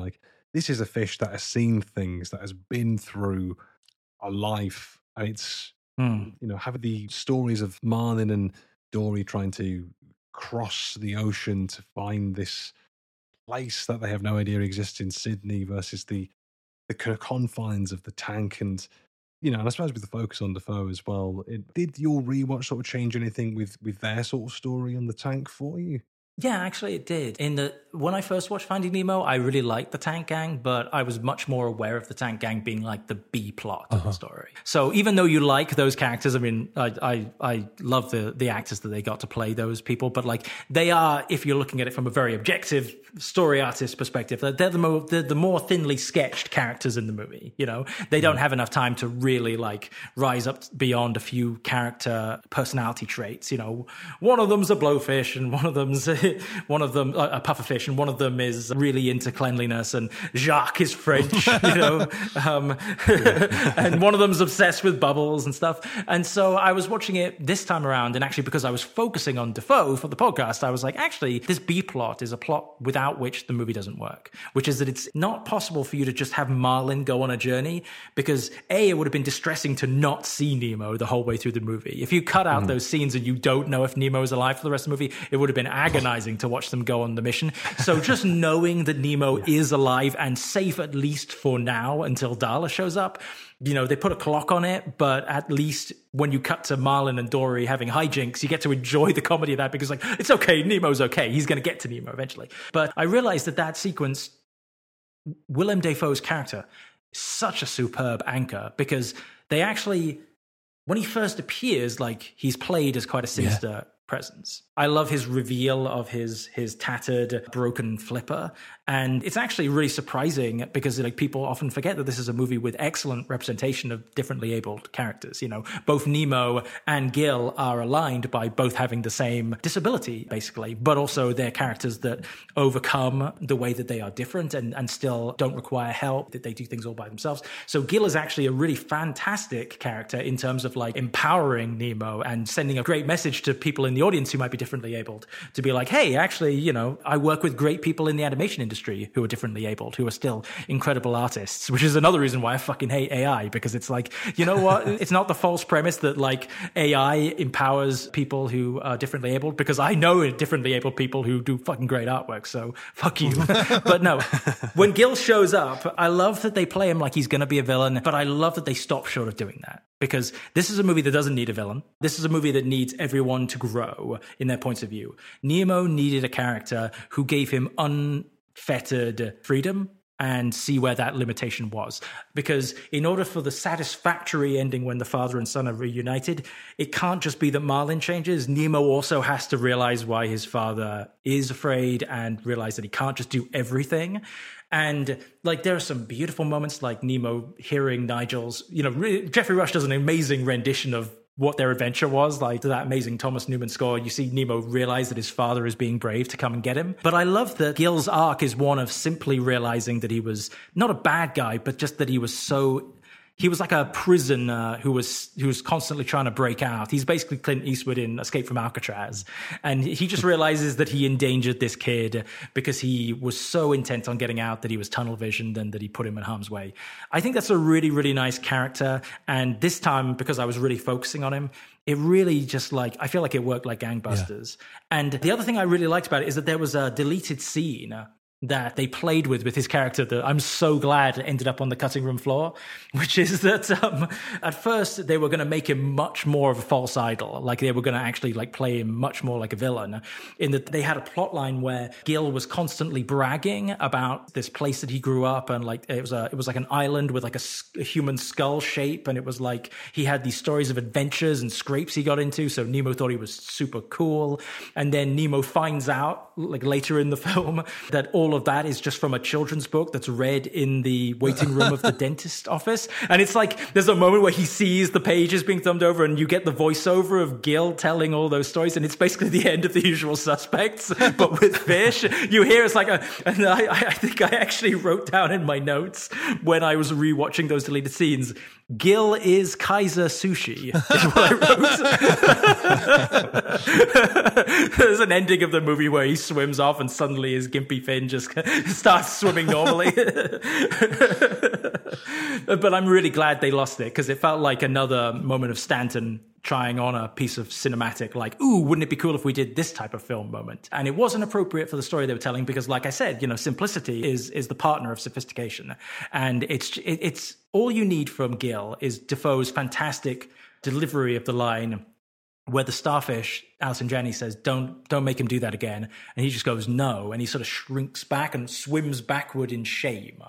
It's a brilliant performance and very subtle work from Defoe, and I love it. I think it's a really important part of the story. This would have been Defoe's first voice acting role as well, I believe.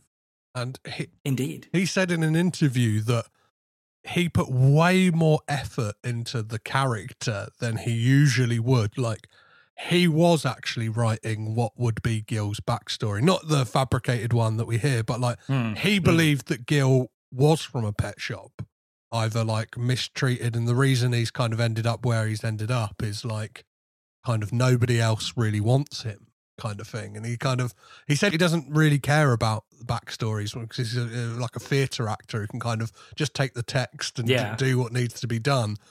Whereas like with this is like, well, it's the first time I'm not really acting against anyone because obviously the way of animation is like, yep, come in, get in the booth, like do it a bit more menacing, Willem, do it a little less menacing, do it this way, do it that way, like you're reacting to this. And like, yeah, I just find it interesting that he kind of changed his whole process for this kind of new way of working. Yeah, the process of recording actors for animation is very counterintuitive to what actors are used to. And the reason being that, like, yeah, you'd love it to be like the way that Wes Anderson did the voice acting for Fantastic Mr. Fox, which is that he got all the actors together and filmed it like a play in like his backyard, I think. I think he recorded all their dialogue together because he writes his scripts incredibly rigidly. Whereas in animation, scripts are constantly being revised. There are multiple screenings, sometimes 5 screenings of the feature in which the movie gets taken, ripped up and rebuilt over and over and over again. So actors often get hired within the first or second screening, and then they re-record their lines over and over again with completely new things that they're saying, even new characters or new backstories and stuff like that. So it's actually an incredibly impersonal job to be a voice actor in animation. And so, as much as you might want to get into a room with the rest of your actors, it's actually counterproductive and not very cost effective to get them together every time. Like it's not important for Tom Hanks and Tim Allen to be Buzz and Woody in the same room because Buzz and Woody will be saying entirely different things by the next screening. So it's like it's just going to confuse you more than anything else. The job of an actor in this instance is to provide all like the chopped wood to build the house. You know what I mean? And that involves going into a lot of specificity with the filmmakers, and you just have to trust that the filmmakers know what they're doing because they're taking the pieces. They've drawn the diagram for it. And so you just have to commit to every single moment in isolation. There's a lot of very tried and tested voiceover actors like Mark Hamill, Tara Strong in the industry who are like career voice actors. And every now and again, you'll get a movie like Robots where you have like Halle Berry and Ewan McGregor doing voice acting roles, and they just don't make any impression whatsoever because they're actors and they're great actors. They're brilliant actors. They're Academy Award-winning actors, but they're not voiceover actors, and they don't really leave an impression like someone as seasoned as Robin Williams does. So a perfect example would actually be a casting, or should I say recasting, of this movie, which is that Marlin, for the longest time over multiple screenings of Finding Nemo, was actually portrayed by William H. Macy. And William H. Macy, incredible character actor. Coen Brothers regular, like absolutely brilliant performer, great voice, very distinctive. You can see exactly why they cast him, but for some reason, even though he recorded like lines for the whole of the movie up until very late in the process, they realized that like his voice just wasn't gelling with who Marlin was, and it didn't land. And sometimes it's hard for actors to get there because of the process. Like, and you have to put it through the edit, and the edit never lies. So they watch the screenings and they're like, something is wrong with Marlin's performance, and it's not anything he's doing wrong. It's just that he doesn't feel like Marlin. And then they end up casting Albert Brooks, who, I would never in a million years have been like, who should we get to play this character in this massive movie? Albert Brooks, the guy from Broadcast News, you know what I mean? But he's perfect in it. And if you did a drinking game of the number of times he says Nemo, you'd be dead. Like, he has to scream Nemo's name all the way through the movie. Nemo, Nemo, Nemo, I gotta find my son Nemo. He does not shut up about Nemo the whole way through the movie. And yet his voice and his performance, apparently Albert Brooks despised the actual process of recording it because it just wasn't what he was used to. But because he was the right voice for that character, all of the work he does, without it, there is no movie. And so it's incredible how alchemic the process of voice acting and voice casting is. And like, I shudder to think what a different viewing experience Finding Nemo starring William H. Macy might have been. I guess it's one of those things you'll never get to see, kind of like Back to the Future. Like, who was it who was going to be in Back to the Future before Michael J. Fox? Eric Stoltz. Like, it's like seeing the Stoltz Back to the Future. Well, you just can't imagine. You do see some of Stoltz in Back to the Future, but that's for another podcast we're not doing. I think it's something that Pixar always nails, though, is more often than not, they really do nail the castings and like, the actor is the character is the actor. It's crazy we've not even talked about Ellen DeGeneres yet, you know. That's how great the cast is. There's so many. Well, this is the thing. Albert Brooks is great as Marlin, and obviously with a bit more of a tunnel vision focus on Defoe. When I was rewatching it with my partner a few days prior to recording, I was like, oh, we're coming up to Finding Nemo. She's like, oh, I love Finding Nemo. I'd love to watch that with you. I was like, oh, did you know that Willem Dafoe is Gil? She's like, wait, what? Is he? I was like, yeah. And I think this goes back to something I think you touched upon earlier, David, with Defoe, how there are so many roles that you just don't know that he has and how he just blends into this character so seamlessly, as he does here. And he gets this, you know, his wonderful arc of being a little less reckless to the point where he's loaded into, is it Mount Wanahakalugi? Wanahakalugi, yes. Wanahakalugi. To save shark bait, ooh-ha-ha. And you know, when your character arc is that you will fire yourself at a child to save another, then I think that's a success. When you get your audience rooting against a little girl. Yeah. Well, the thing is as well, is that Gil, like, when you realise it's Willem Dafoe, you start to think like, yeah, it kind of, the fish looks like, it's got a Willem Dafoe-esque look to it. He does look a lot like Willem Dafoe. You're right. Yeah. Yeah, that's sort of, I think I'd read somewhere that they designed him sort of intentionally to have like more lines in the face. I don't know if the scarring was intentionally a part of that. I think his gills look almost like the sort of the smile lines that Defoe has on his face. Yeah. Defoe basically has the Grinch's smile, and that like he can look almost, he can play Norman Osborn in No Way Home. He can play Norman Osborn and almost look the same age that he was when Spider-Man came out. But at the same time, when he smiles, he does the Grinch smile, and like about 1,000 lines appear on his face. It's like a masterpiece. Yeah. A distinctive face.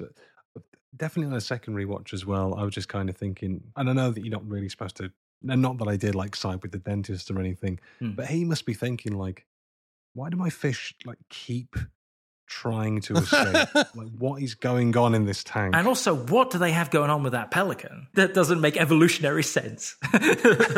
Actually, I do love the line with Nigel. It's a brilliant piece of script writing. I think it's a phenomenal script. Stanton and Peterson and the other co-writer did such a phenomenal job. There's a line where they managed to overcome the ultimate plot loop, like plot hole, which is like, how can a bird that eats fish be friends with fish? It's like, and they get rid of it in one line so effortlessly. He says, sorry if I ever took a snap at you, fish got to swim, birds got to eat. It's such a brilliant line because he says it so nonchalantly, and you're like, okay, I get it. It's just the way of the jungle. It's like, it's fine. Yeah, of course, I got to eat. Fish got to swim. It's fine. We're friends. It makes total sense. And really, it doesn't make any sense at all. But it's a testament to how brilliantly delivered that line is. It's so simple, and then you just move on. The children accept it immediately. One of the interactions that I always loved, with the Tank Gang and Nigel, is that sort of anytime he pops into the window, they just have a running commentary on the intricacies of dentistry because it's all they can see. Like, he's trying to tell them that like Marlon and Dory are here. It's like, oh, she's done a thing with this. It's like, oh, wait, there's no time for that. Just really, like, the comedy in it really holds up as well. One of the bits of comedy that I enjoyed, and it's just a very kind of just like throwaway gag thing, but when the story of Marlin is like spreading through the ocean because he's told it to the turtles on the East Australian current, and it's spreading far and wide, and that's how it gets back to the Tank Gang. it's just two like swordfish jousting. And then the fish went, good job, sir. And nice parry, old man. It's excellent. Obviously, when I watched it as a young Brit from Oxford, when I was watching it in the cinema, I was like, I am one of those. That's who I identify with. It's me and my twin brother Steve jousting. Representation matters. Exactly. I felt very seen.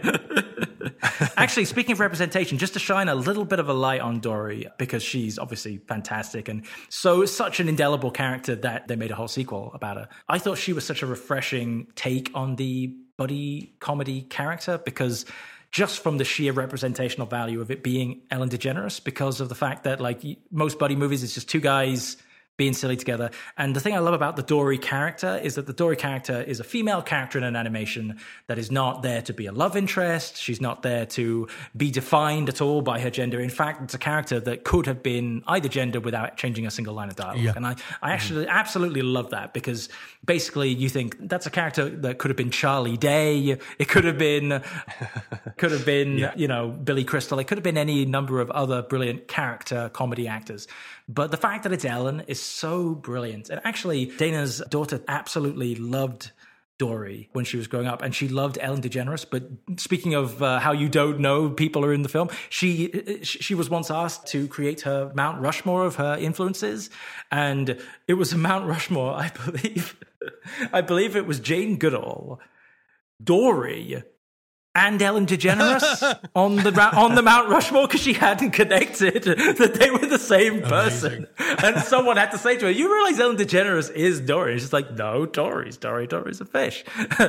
But it's actually beautiful. I love the story of how they came to it being Ellen DeGeneres as well. I think, and this goes back to how far ago they were working on it. It was on like the Ellen show, like the sitcom she was doing. And I think Andrew Stanton realized within a sentence, she had like moved on to 5 different topics, and it's like, oh, that's our other fish. Because originally it was going to be a male fish, and they're like, oh no, it's Ellen. Yeah. And then he said the first time they'd ever done it at Pixar, at least, or the first time he'd ever done it, is he actually wrote the character with Ellen DeGeneres in mind, which and it shows, man. It shows. They tailor that performance so beautifully. And she also, this came along at a period in her career when, she loses her job at the Ellen show. She was like a casualty of the changing times. She came out and she ended up having a career dip where she vanished for a while. Dory is a huge reason why she ends up having a second golden age. Yeah. She becomes most kids' favorite characters in that movie, and she's phenomenal in it. And not only that, but there are certain moments where you can even see the animators are doing expressions that are clearly sort of taken from the Ellen DeGeneres expression playbook. You know what I mean? There's a bit where she's like, "This is a whole ocean. We're not the only 2 people in here." She's sort of and then she sort of bugs her eyes and does a little smile, and it just feels like you're watching something out of the Ellen show. And it's brilliant, because you're right. If a male character had been that character, yeah, maybe it would have been funny, because they really do every single possible short-term memory loss joke in the book, and it's brilliant. But I do think it would have been rote. You know what I mean? They did so many memory jokes, so many humdingers, that I think they shot themselves in the foot, because in Finding Dory, they don't have any more memory jokes. Basically, every single moment where she doesn't remember something in the first movie is just an absolute lol. It's a testament to how brilliant she is and how well written she is that the sequel almost feels redundant. They just leave it all out in the field with her. But oh my God, what a performance. Like I say, great performances all round. And, as we have when we can keep talking about things, just how well constructed that the story is, and that everyone really gets a happy ending. Marlin gets his son back. Dory herself has a new sort of sense of family. The tank gang escape, which I think a tremendous post-credit scene of them in the bags. There she's going, now what? Are we taking the credits themselves as canon? Because we see in the credits them swimming around in the ocean, or yes, are they free? And then they did. Well, Defoe and all of the Tank Gang cast reprised their roles in Finding Dory in the post-credit scene of that movie, where they show up again, still in the bags, and the bags are still covered. The bags are now filled with their piss and shit. And they look like they've been through the ringer the whole time the second movie happened, and then they get captured by the Marine Biology Research Center, and then you hear once again, "Now what?" Again, that's the last line of Finding Dory. Do you know what's funny is the Finding Dory is like. I think Finding Dory is a decent movie. It's never going to be a patch on how incredible Finding Nemo was. Finding Nemo is like a perfect story, contained. But if there was ever a time where I'd be like, do you know what? I'll see a third Finding Nemo movie would be if I just to find out what happens to the Tank Gang. I just like give Willem Dafoe a bigger role now. Have it be, fuck it, Finding Gil. Let's do Finding Gil. Yes, please. Finding Gil, because they set up an arc in the first movie that he's going to get those guys out to the ocean, and they have still not got there. They still not tasted that ocean. So just a whole movie about him escaping would be brilliant. I'm surprised they haven't done more with those characters, even in some kind of like, you know, like when they do the Toy Story kind of shorts and stuff like that. The shorts? Like a collection of shorts or some kind of like, do you know what I mean? Like 10-minute bit parts, like a series that they get and stuff like that. Like they do. Mate, here's my pitch. I know my story brain is on now. Here's my pitch. The name of the short. The name of the short is Now What, and it's just 15 minutes of absolute hijinks of them escaping different things and then getting captured by other things and constantly asking now what, but it has to end with them finally tasting that ocean. God, you need to pull every animation string that you have to get this back. Do you know what? You've now given my life purpose. Now I know what I'm supposed to do. My bucket list. Do you know? It's funny. I do have a friend. We know what you'll be doing on the picket line, David. You'll just be looking out for people who work at Pixar. Hey guys, I know you're not working right now. I know you're not working right now, but I've got a great idea. I'll be like, hey, you should pay your animators and your writers more. But also, have you heard of my Finding Nemo pitch? No, it is kind of funny. A production coordinator on the first animated feature I ever worked on is now a producer at Pixar, working on Inside Out 2. She's amazing. Magdiel Duhamel, absolutely amazing Latinx producer talent, and one of the kindest, most awesome people I've met in this industry. And so I do know someone at Pixar, which is kind of crazy. But right now I'm very happy in Netflix Animation. But it is kind of nice to know that I know a few people there and whatever. Like, if I ever get in another conversation with her, I'm just going to be like, okay, now what? Go. When we hit season 15 of this show, we'll be bringing you back on for Now What. There's a very special episode. You heard it here first. Defoe exclusive. We're going to manifest everyone. Exclusive, my dear, to friends and listeners, that it will be all coming full circle very, very soon. I certainly think on that note, as well as we, I suppose, start looking to wrap up. Although I suppose before we do wrap up, actually, I try to find a definitive answer, a definitive answer to this online. You know, Petros, I'll shoehorn those dads in wherever I can. They have that running joke of like Marlin not being a funny clownfish, and then he finally tells a joke at the end. Do we know what that joke was? The mollusk turns to the sea cucumber and says, "With fronds like these, who needs anemones?" I think that's like in the ocean that killed. Yeah, no, indeed. Like, I guess it had to be there. But also, interesting factoid, on the DVD extras, there is a list of, like, basically a reel of other punchlines that Albert Brooks recorded off the cuff in the sound room. So he did a bunch of really funny fish punchlines to jokes that don't even have beginnings. And they're actually really hilarious. Apparently he had the Pixar people in stitches for like a whole hour, just improvising stupid jokes to do with fish. I think one of them is like, "This meal tastes like carp," I think is one of his punchlines.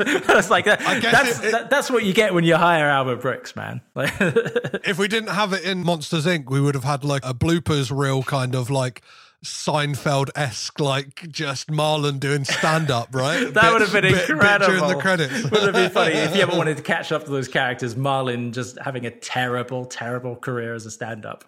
Just absolutely, just dying on stage over and over again in the deep blue sea. Doing the jokes you used to get on a penguin. Do you know what I mean? Like, do the anemone joke. You peaked at the anemone. Anyway. Those are the spin-offs. Now what? Marlin's burgeoning comedy career. You heard it here first. It's coming. Season 15 of Getting Defoe You will be covering all of the adventures of the Tank Gang and beyond as they venture into their new pursuits. I love that you're creating a career expectation that is now going to cause me to implode emotionally and mentally. Look, we're not trying to make anyone explode here, but also do it, David. Do it. I think you have now created a legitimate "the fuck" in me right now. The friends don't defuck each other over. You're making me feel like defraud right now. That's what we do here, baby. David, I got a question for you. I got a question for everyone. I know it's hard in an animated movie, but Willem, as we said in our kind of chat at the beginning, he has an elastic-like face. Does he do the face in this film? Do we imagine in the booth he's pulling all types of wild faces? We'll throw it to you, Daryl. I feel like he may have done. You know what? I'm gonna say no to face on this one because it's a very slender, long Moorish idol. So you get that sort of. Do fishes have snouts? I don't know what you would call it. The little fish snout and the fish teeth. In terms of just looking at Gil as a character animated, I don't think there's a deface. But for keeping up appearances, I'm going to say that he probably did it in the recording booth. I'm going to say, not to differ with you, sir, but I'm going to say yes, that he does make the face, but only in so much as, so it's not the same as his other roles, which is like, if you look at any actor in a voice recording booth, in order to play to the back of the cinema, voice actors have to project a lot more than they do when they've got a camera shoved right in their face. So even to do a subtle performance, you have to be able to project an awful lot more. So I guarantee he's probably made the face in the booth. But I would say beyond that, just speaking as an animation person, it's less that he does the face, but more that all animation is pushed in performances. So the animation, so it's not that Defoe does the Defoe face, it's that Gil and all other animations do the Defoe face. Basically, he is a cartoon character in real life. So when you look at his performances, he is more extroverted than your average actor, which means he's on a par with cartoons. And so, like, Gil does do the face, but that's because every animated character probably does a Defoe in order to emote. You know, their eyes bug, their mouths get all like the bean shape. You know what I mean? Like incredibly flexible and warped. You know what I mean? Like so yeah. I'm gonna say he makes the face. All right, and Petros, the face. How can you follow the eloquence of David Trumbull, ladies and gentlemen? Yeah, I reckon he's pulling all types of faces in that booth, and I reckon, as I said earlier, like you get a sense of Willem Dafoe through Gil, not just through the voice, just through the look of him. So it's a weird. I'm now picturing a fish with actual Willem Dafoe's face transplanted onto it, and I'm never going to sleep. Oh my again. God! Can you imagine what is it? The pilot fish, the fish that has the pilot light on, like in the real deep dark. Can you imagine the light of that? Imagine fish that light came coming on and into it was Willem coming Dafoe. out of the dark, and it was Willem Dafoe. Oh, fuck me. This is where we need AI. I know we've shit on it all episode, but this is where AI comes in. Nightmare fuel. It's going to be like that moment in Lost Highway where Bill Pullman sees that weird guy's face on Patricia Arquette. My God, I would never sleep again. Oh dear. The fish. Terrifying the fish. May we all sleep soundly tonight with that image locked in our brains. Yes, we give you that gift, all you pod listeners. So as we talk about, our final impressions on this movie as we start wrapping things up, the question we always end as a little round table situation, and we'll throw it to yourself, your good self first, David. The ultimate rating of you for this film, Finding Nemo, the friend or Defoe? I think my answer's probably not going to be a shock to anyone. Absolutely the best friend. It's Pixar's best, in my opinion. There are other Pixar movies that are maybe deeper or more groundbreaking, and it's really a murderer's row of films in their canon. Even recently, I think a lot of them that are considered part of their down period are still excellent in many ways, and I think it's a testament to how much of a reputation Pixar has that they now are kind of competing against themselves and sort of failing because they've set the bar so incredibly high in this opening run.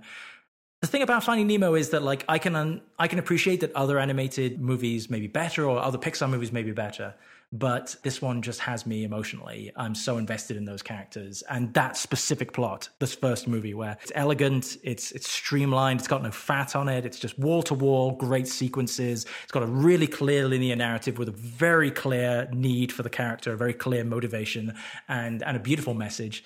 But also, it's a movie that it's one of the main reasons I wanted to go into the animation business. It's one of the reasons I wanted to work at Pixar for the longest time. But more than that, I mean, me and Petros always like to talk about like how we have grown as men over the course of our pop culture diet. And Finding Nemo ended up being part of my life in more unexpected ways beyond my love of it and my work in animation. So I mentioned that Dana and I have 2 kids, and one of them absolutely loved Dory. And one thing that I didn't realize at the beginning when we were first getting to know each other, and like, you know, you're this new guy coming into a family, and basically, you know, Xander, the younger brother, like he was already 100% in the bag for me because he just, you know, was younger and we had a great time. We made each other laugh and stuff. But Talsy was just like a harder nut to crack as the eldest. One of the things that I didn't realize really at the time when we first started this whole thing going was just how much she loved Finding Nemo. She was one of those people who could just quote lots of Pixar movies from her childhood. And like, it's funny because it's like she could do verbatim like all of the Barbie lines from Toy Story 2. Like at the end, where it's just like, bye-bye, bye-bye, bye-bye. Like she could do incredible renditions of all of those things. And so Talsy is an incredible person, wonderful kid. I love her to death, but I can remember very vividly like a sea change, literally, pun intended, a sea change in our relationship was when we both realized that we could quote every line in Finding Nemo. And so I think I was in a car, we were talking about something that a friend of hers father did, and I said something like, "That's one dedicated father," from that montage. I just said it like offhand. I didn't even realize I was plucking it from Finding Nemo. And she just like, her head just like zoomed round to be like, "That was Finding Nemo." And then we just ended up for like the whole car journey just throwing Dory lines back and forth together and stuff like that. And it was a real bonding thing that was like, I can remember that we had a lot of, ups and downs when you're first starting a relationship and getting to know people and forging closer bonds. But that really was a moment where I felt like she looked at me and was like, okay, he can stay. You know what I mean? Like the love of art kind of forged some common ground between us. And so it's beautiful. And like, I found that I quote Finding Nemo without even knowing it, just like in my everyday life. That's how much it's permeated my existence. So like I have a soda stream in my downstairs by my studio where I can make bubbly water. It's like carbonated water.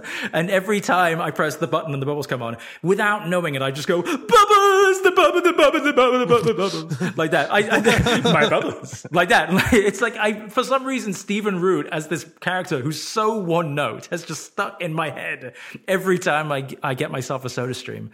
It's just a movie that feels less like a movie and more like just a part of my life and story. So I just got to thank you guys for allowing me to come on this podcast and just like wax lyrical about something, because it's almost like I can't even give it a rating. I think it would be like unfair to do so. It's just a piece of cinema that forged a huge part of my relationship to the medium that I love and the job that I have. So, it's been an absolute pleasure talking about it. So thank you so much. And yeah, it's absolutely DeFriend. And it's been good to talk about it with other DeFriends. Amazing. And for you, Petros, DeFriend or DeFoe?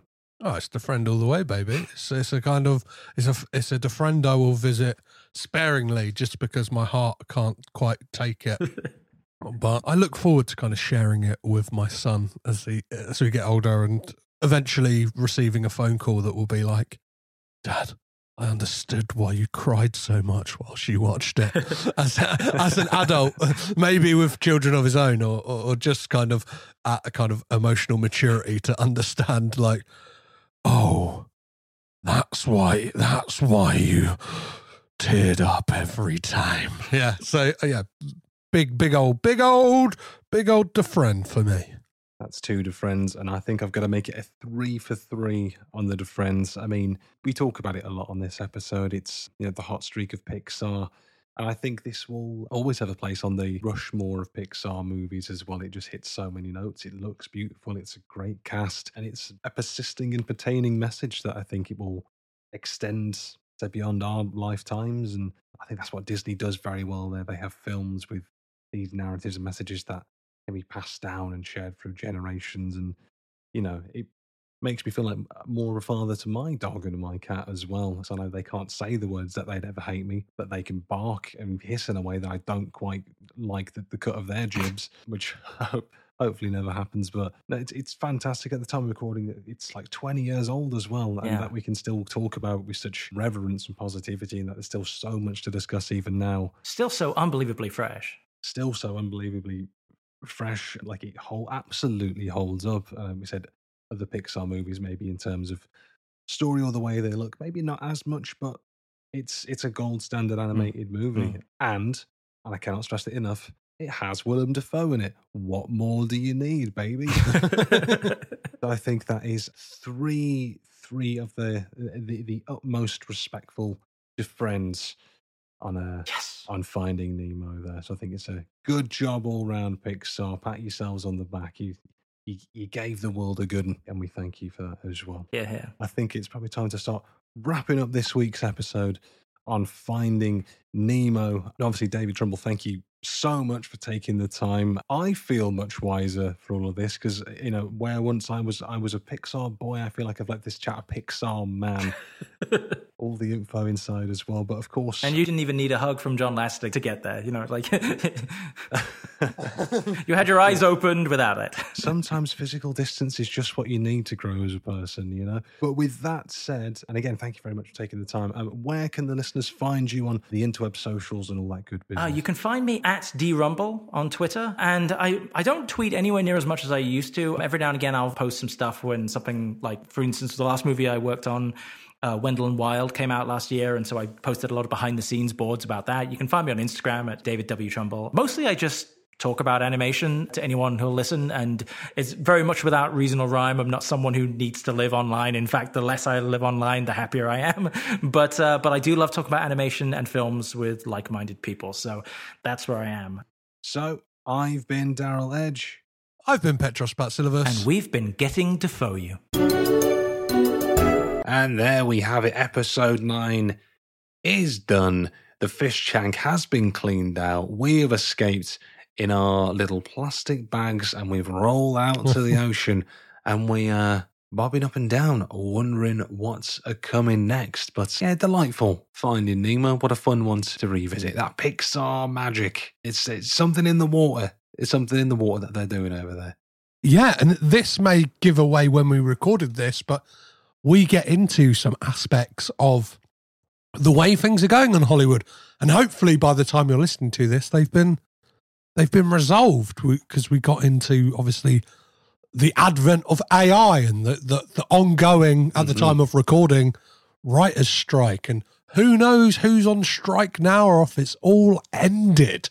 But yeah, if it's still going on, solidarity with your brothers. Solidarity with our brothers, solidarity with our sisters. We support you, baby. We're here in our own little Defoe way. But with that all said, as we try to dry ourselves off from the ocean and all the things it contains, it's time to look ahead to the final episode of Season 1, Episode 10, coming up next week. And oh boy, oh baby Petros, what the hell do we have coming up next week?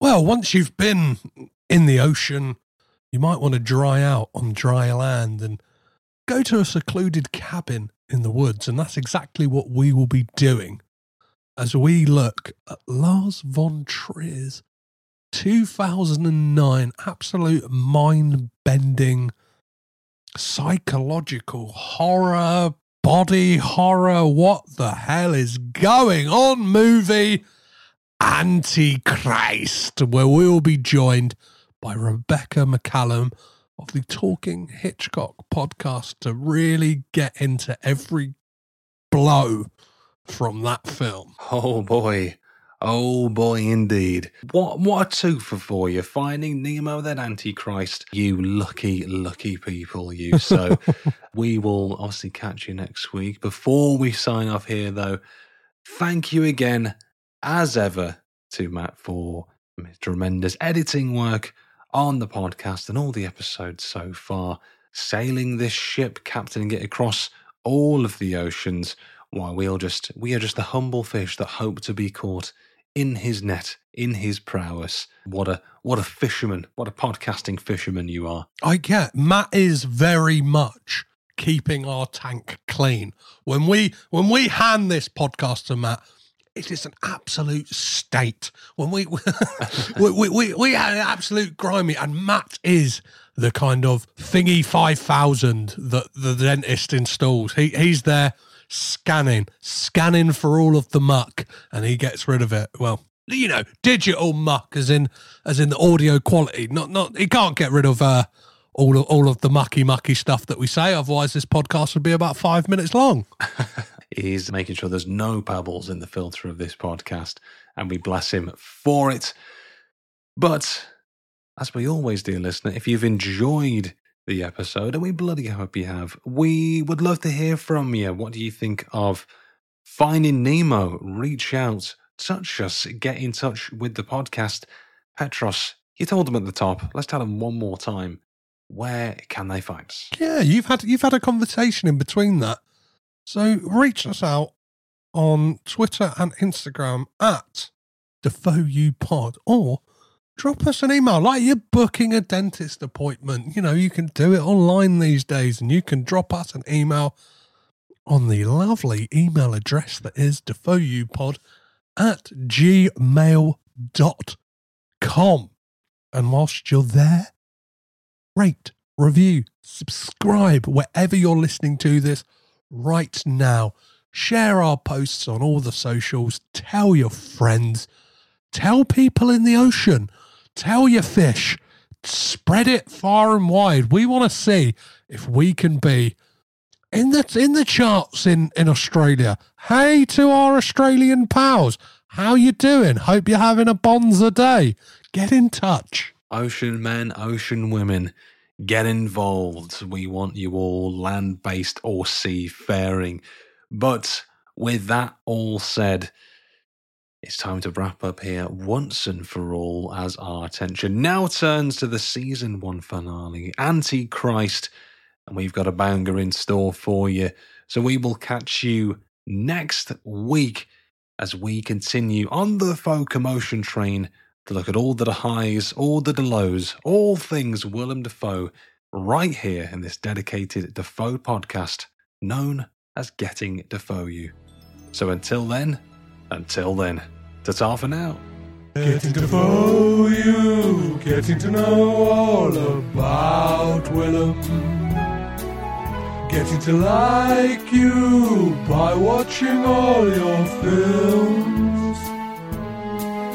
Getting to Dafoe you, we'll start with Heaven's Gate. And we'll watch them all till the present day.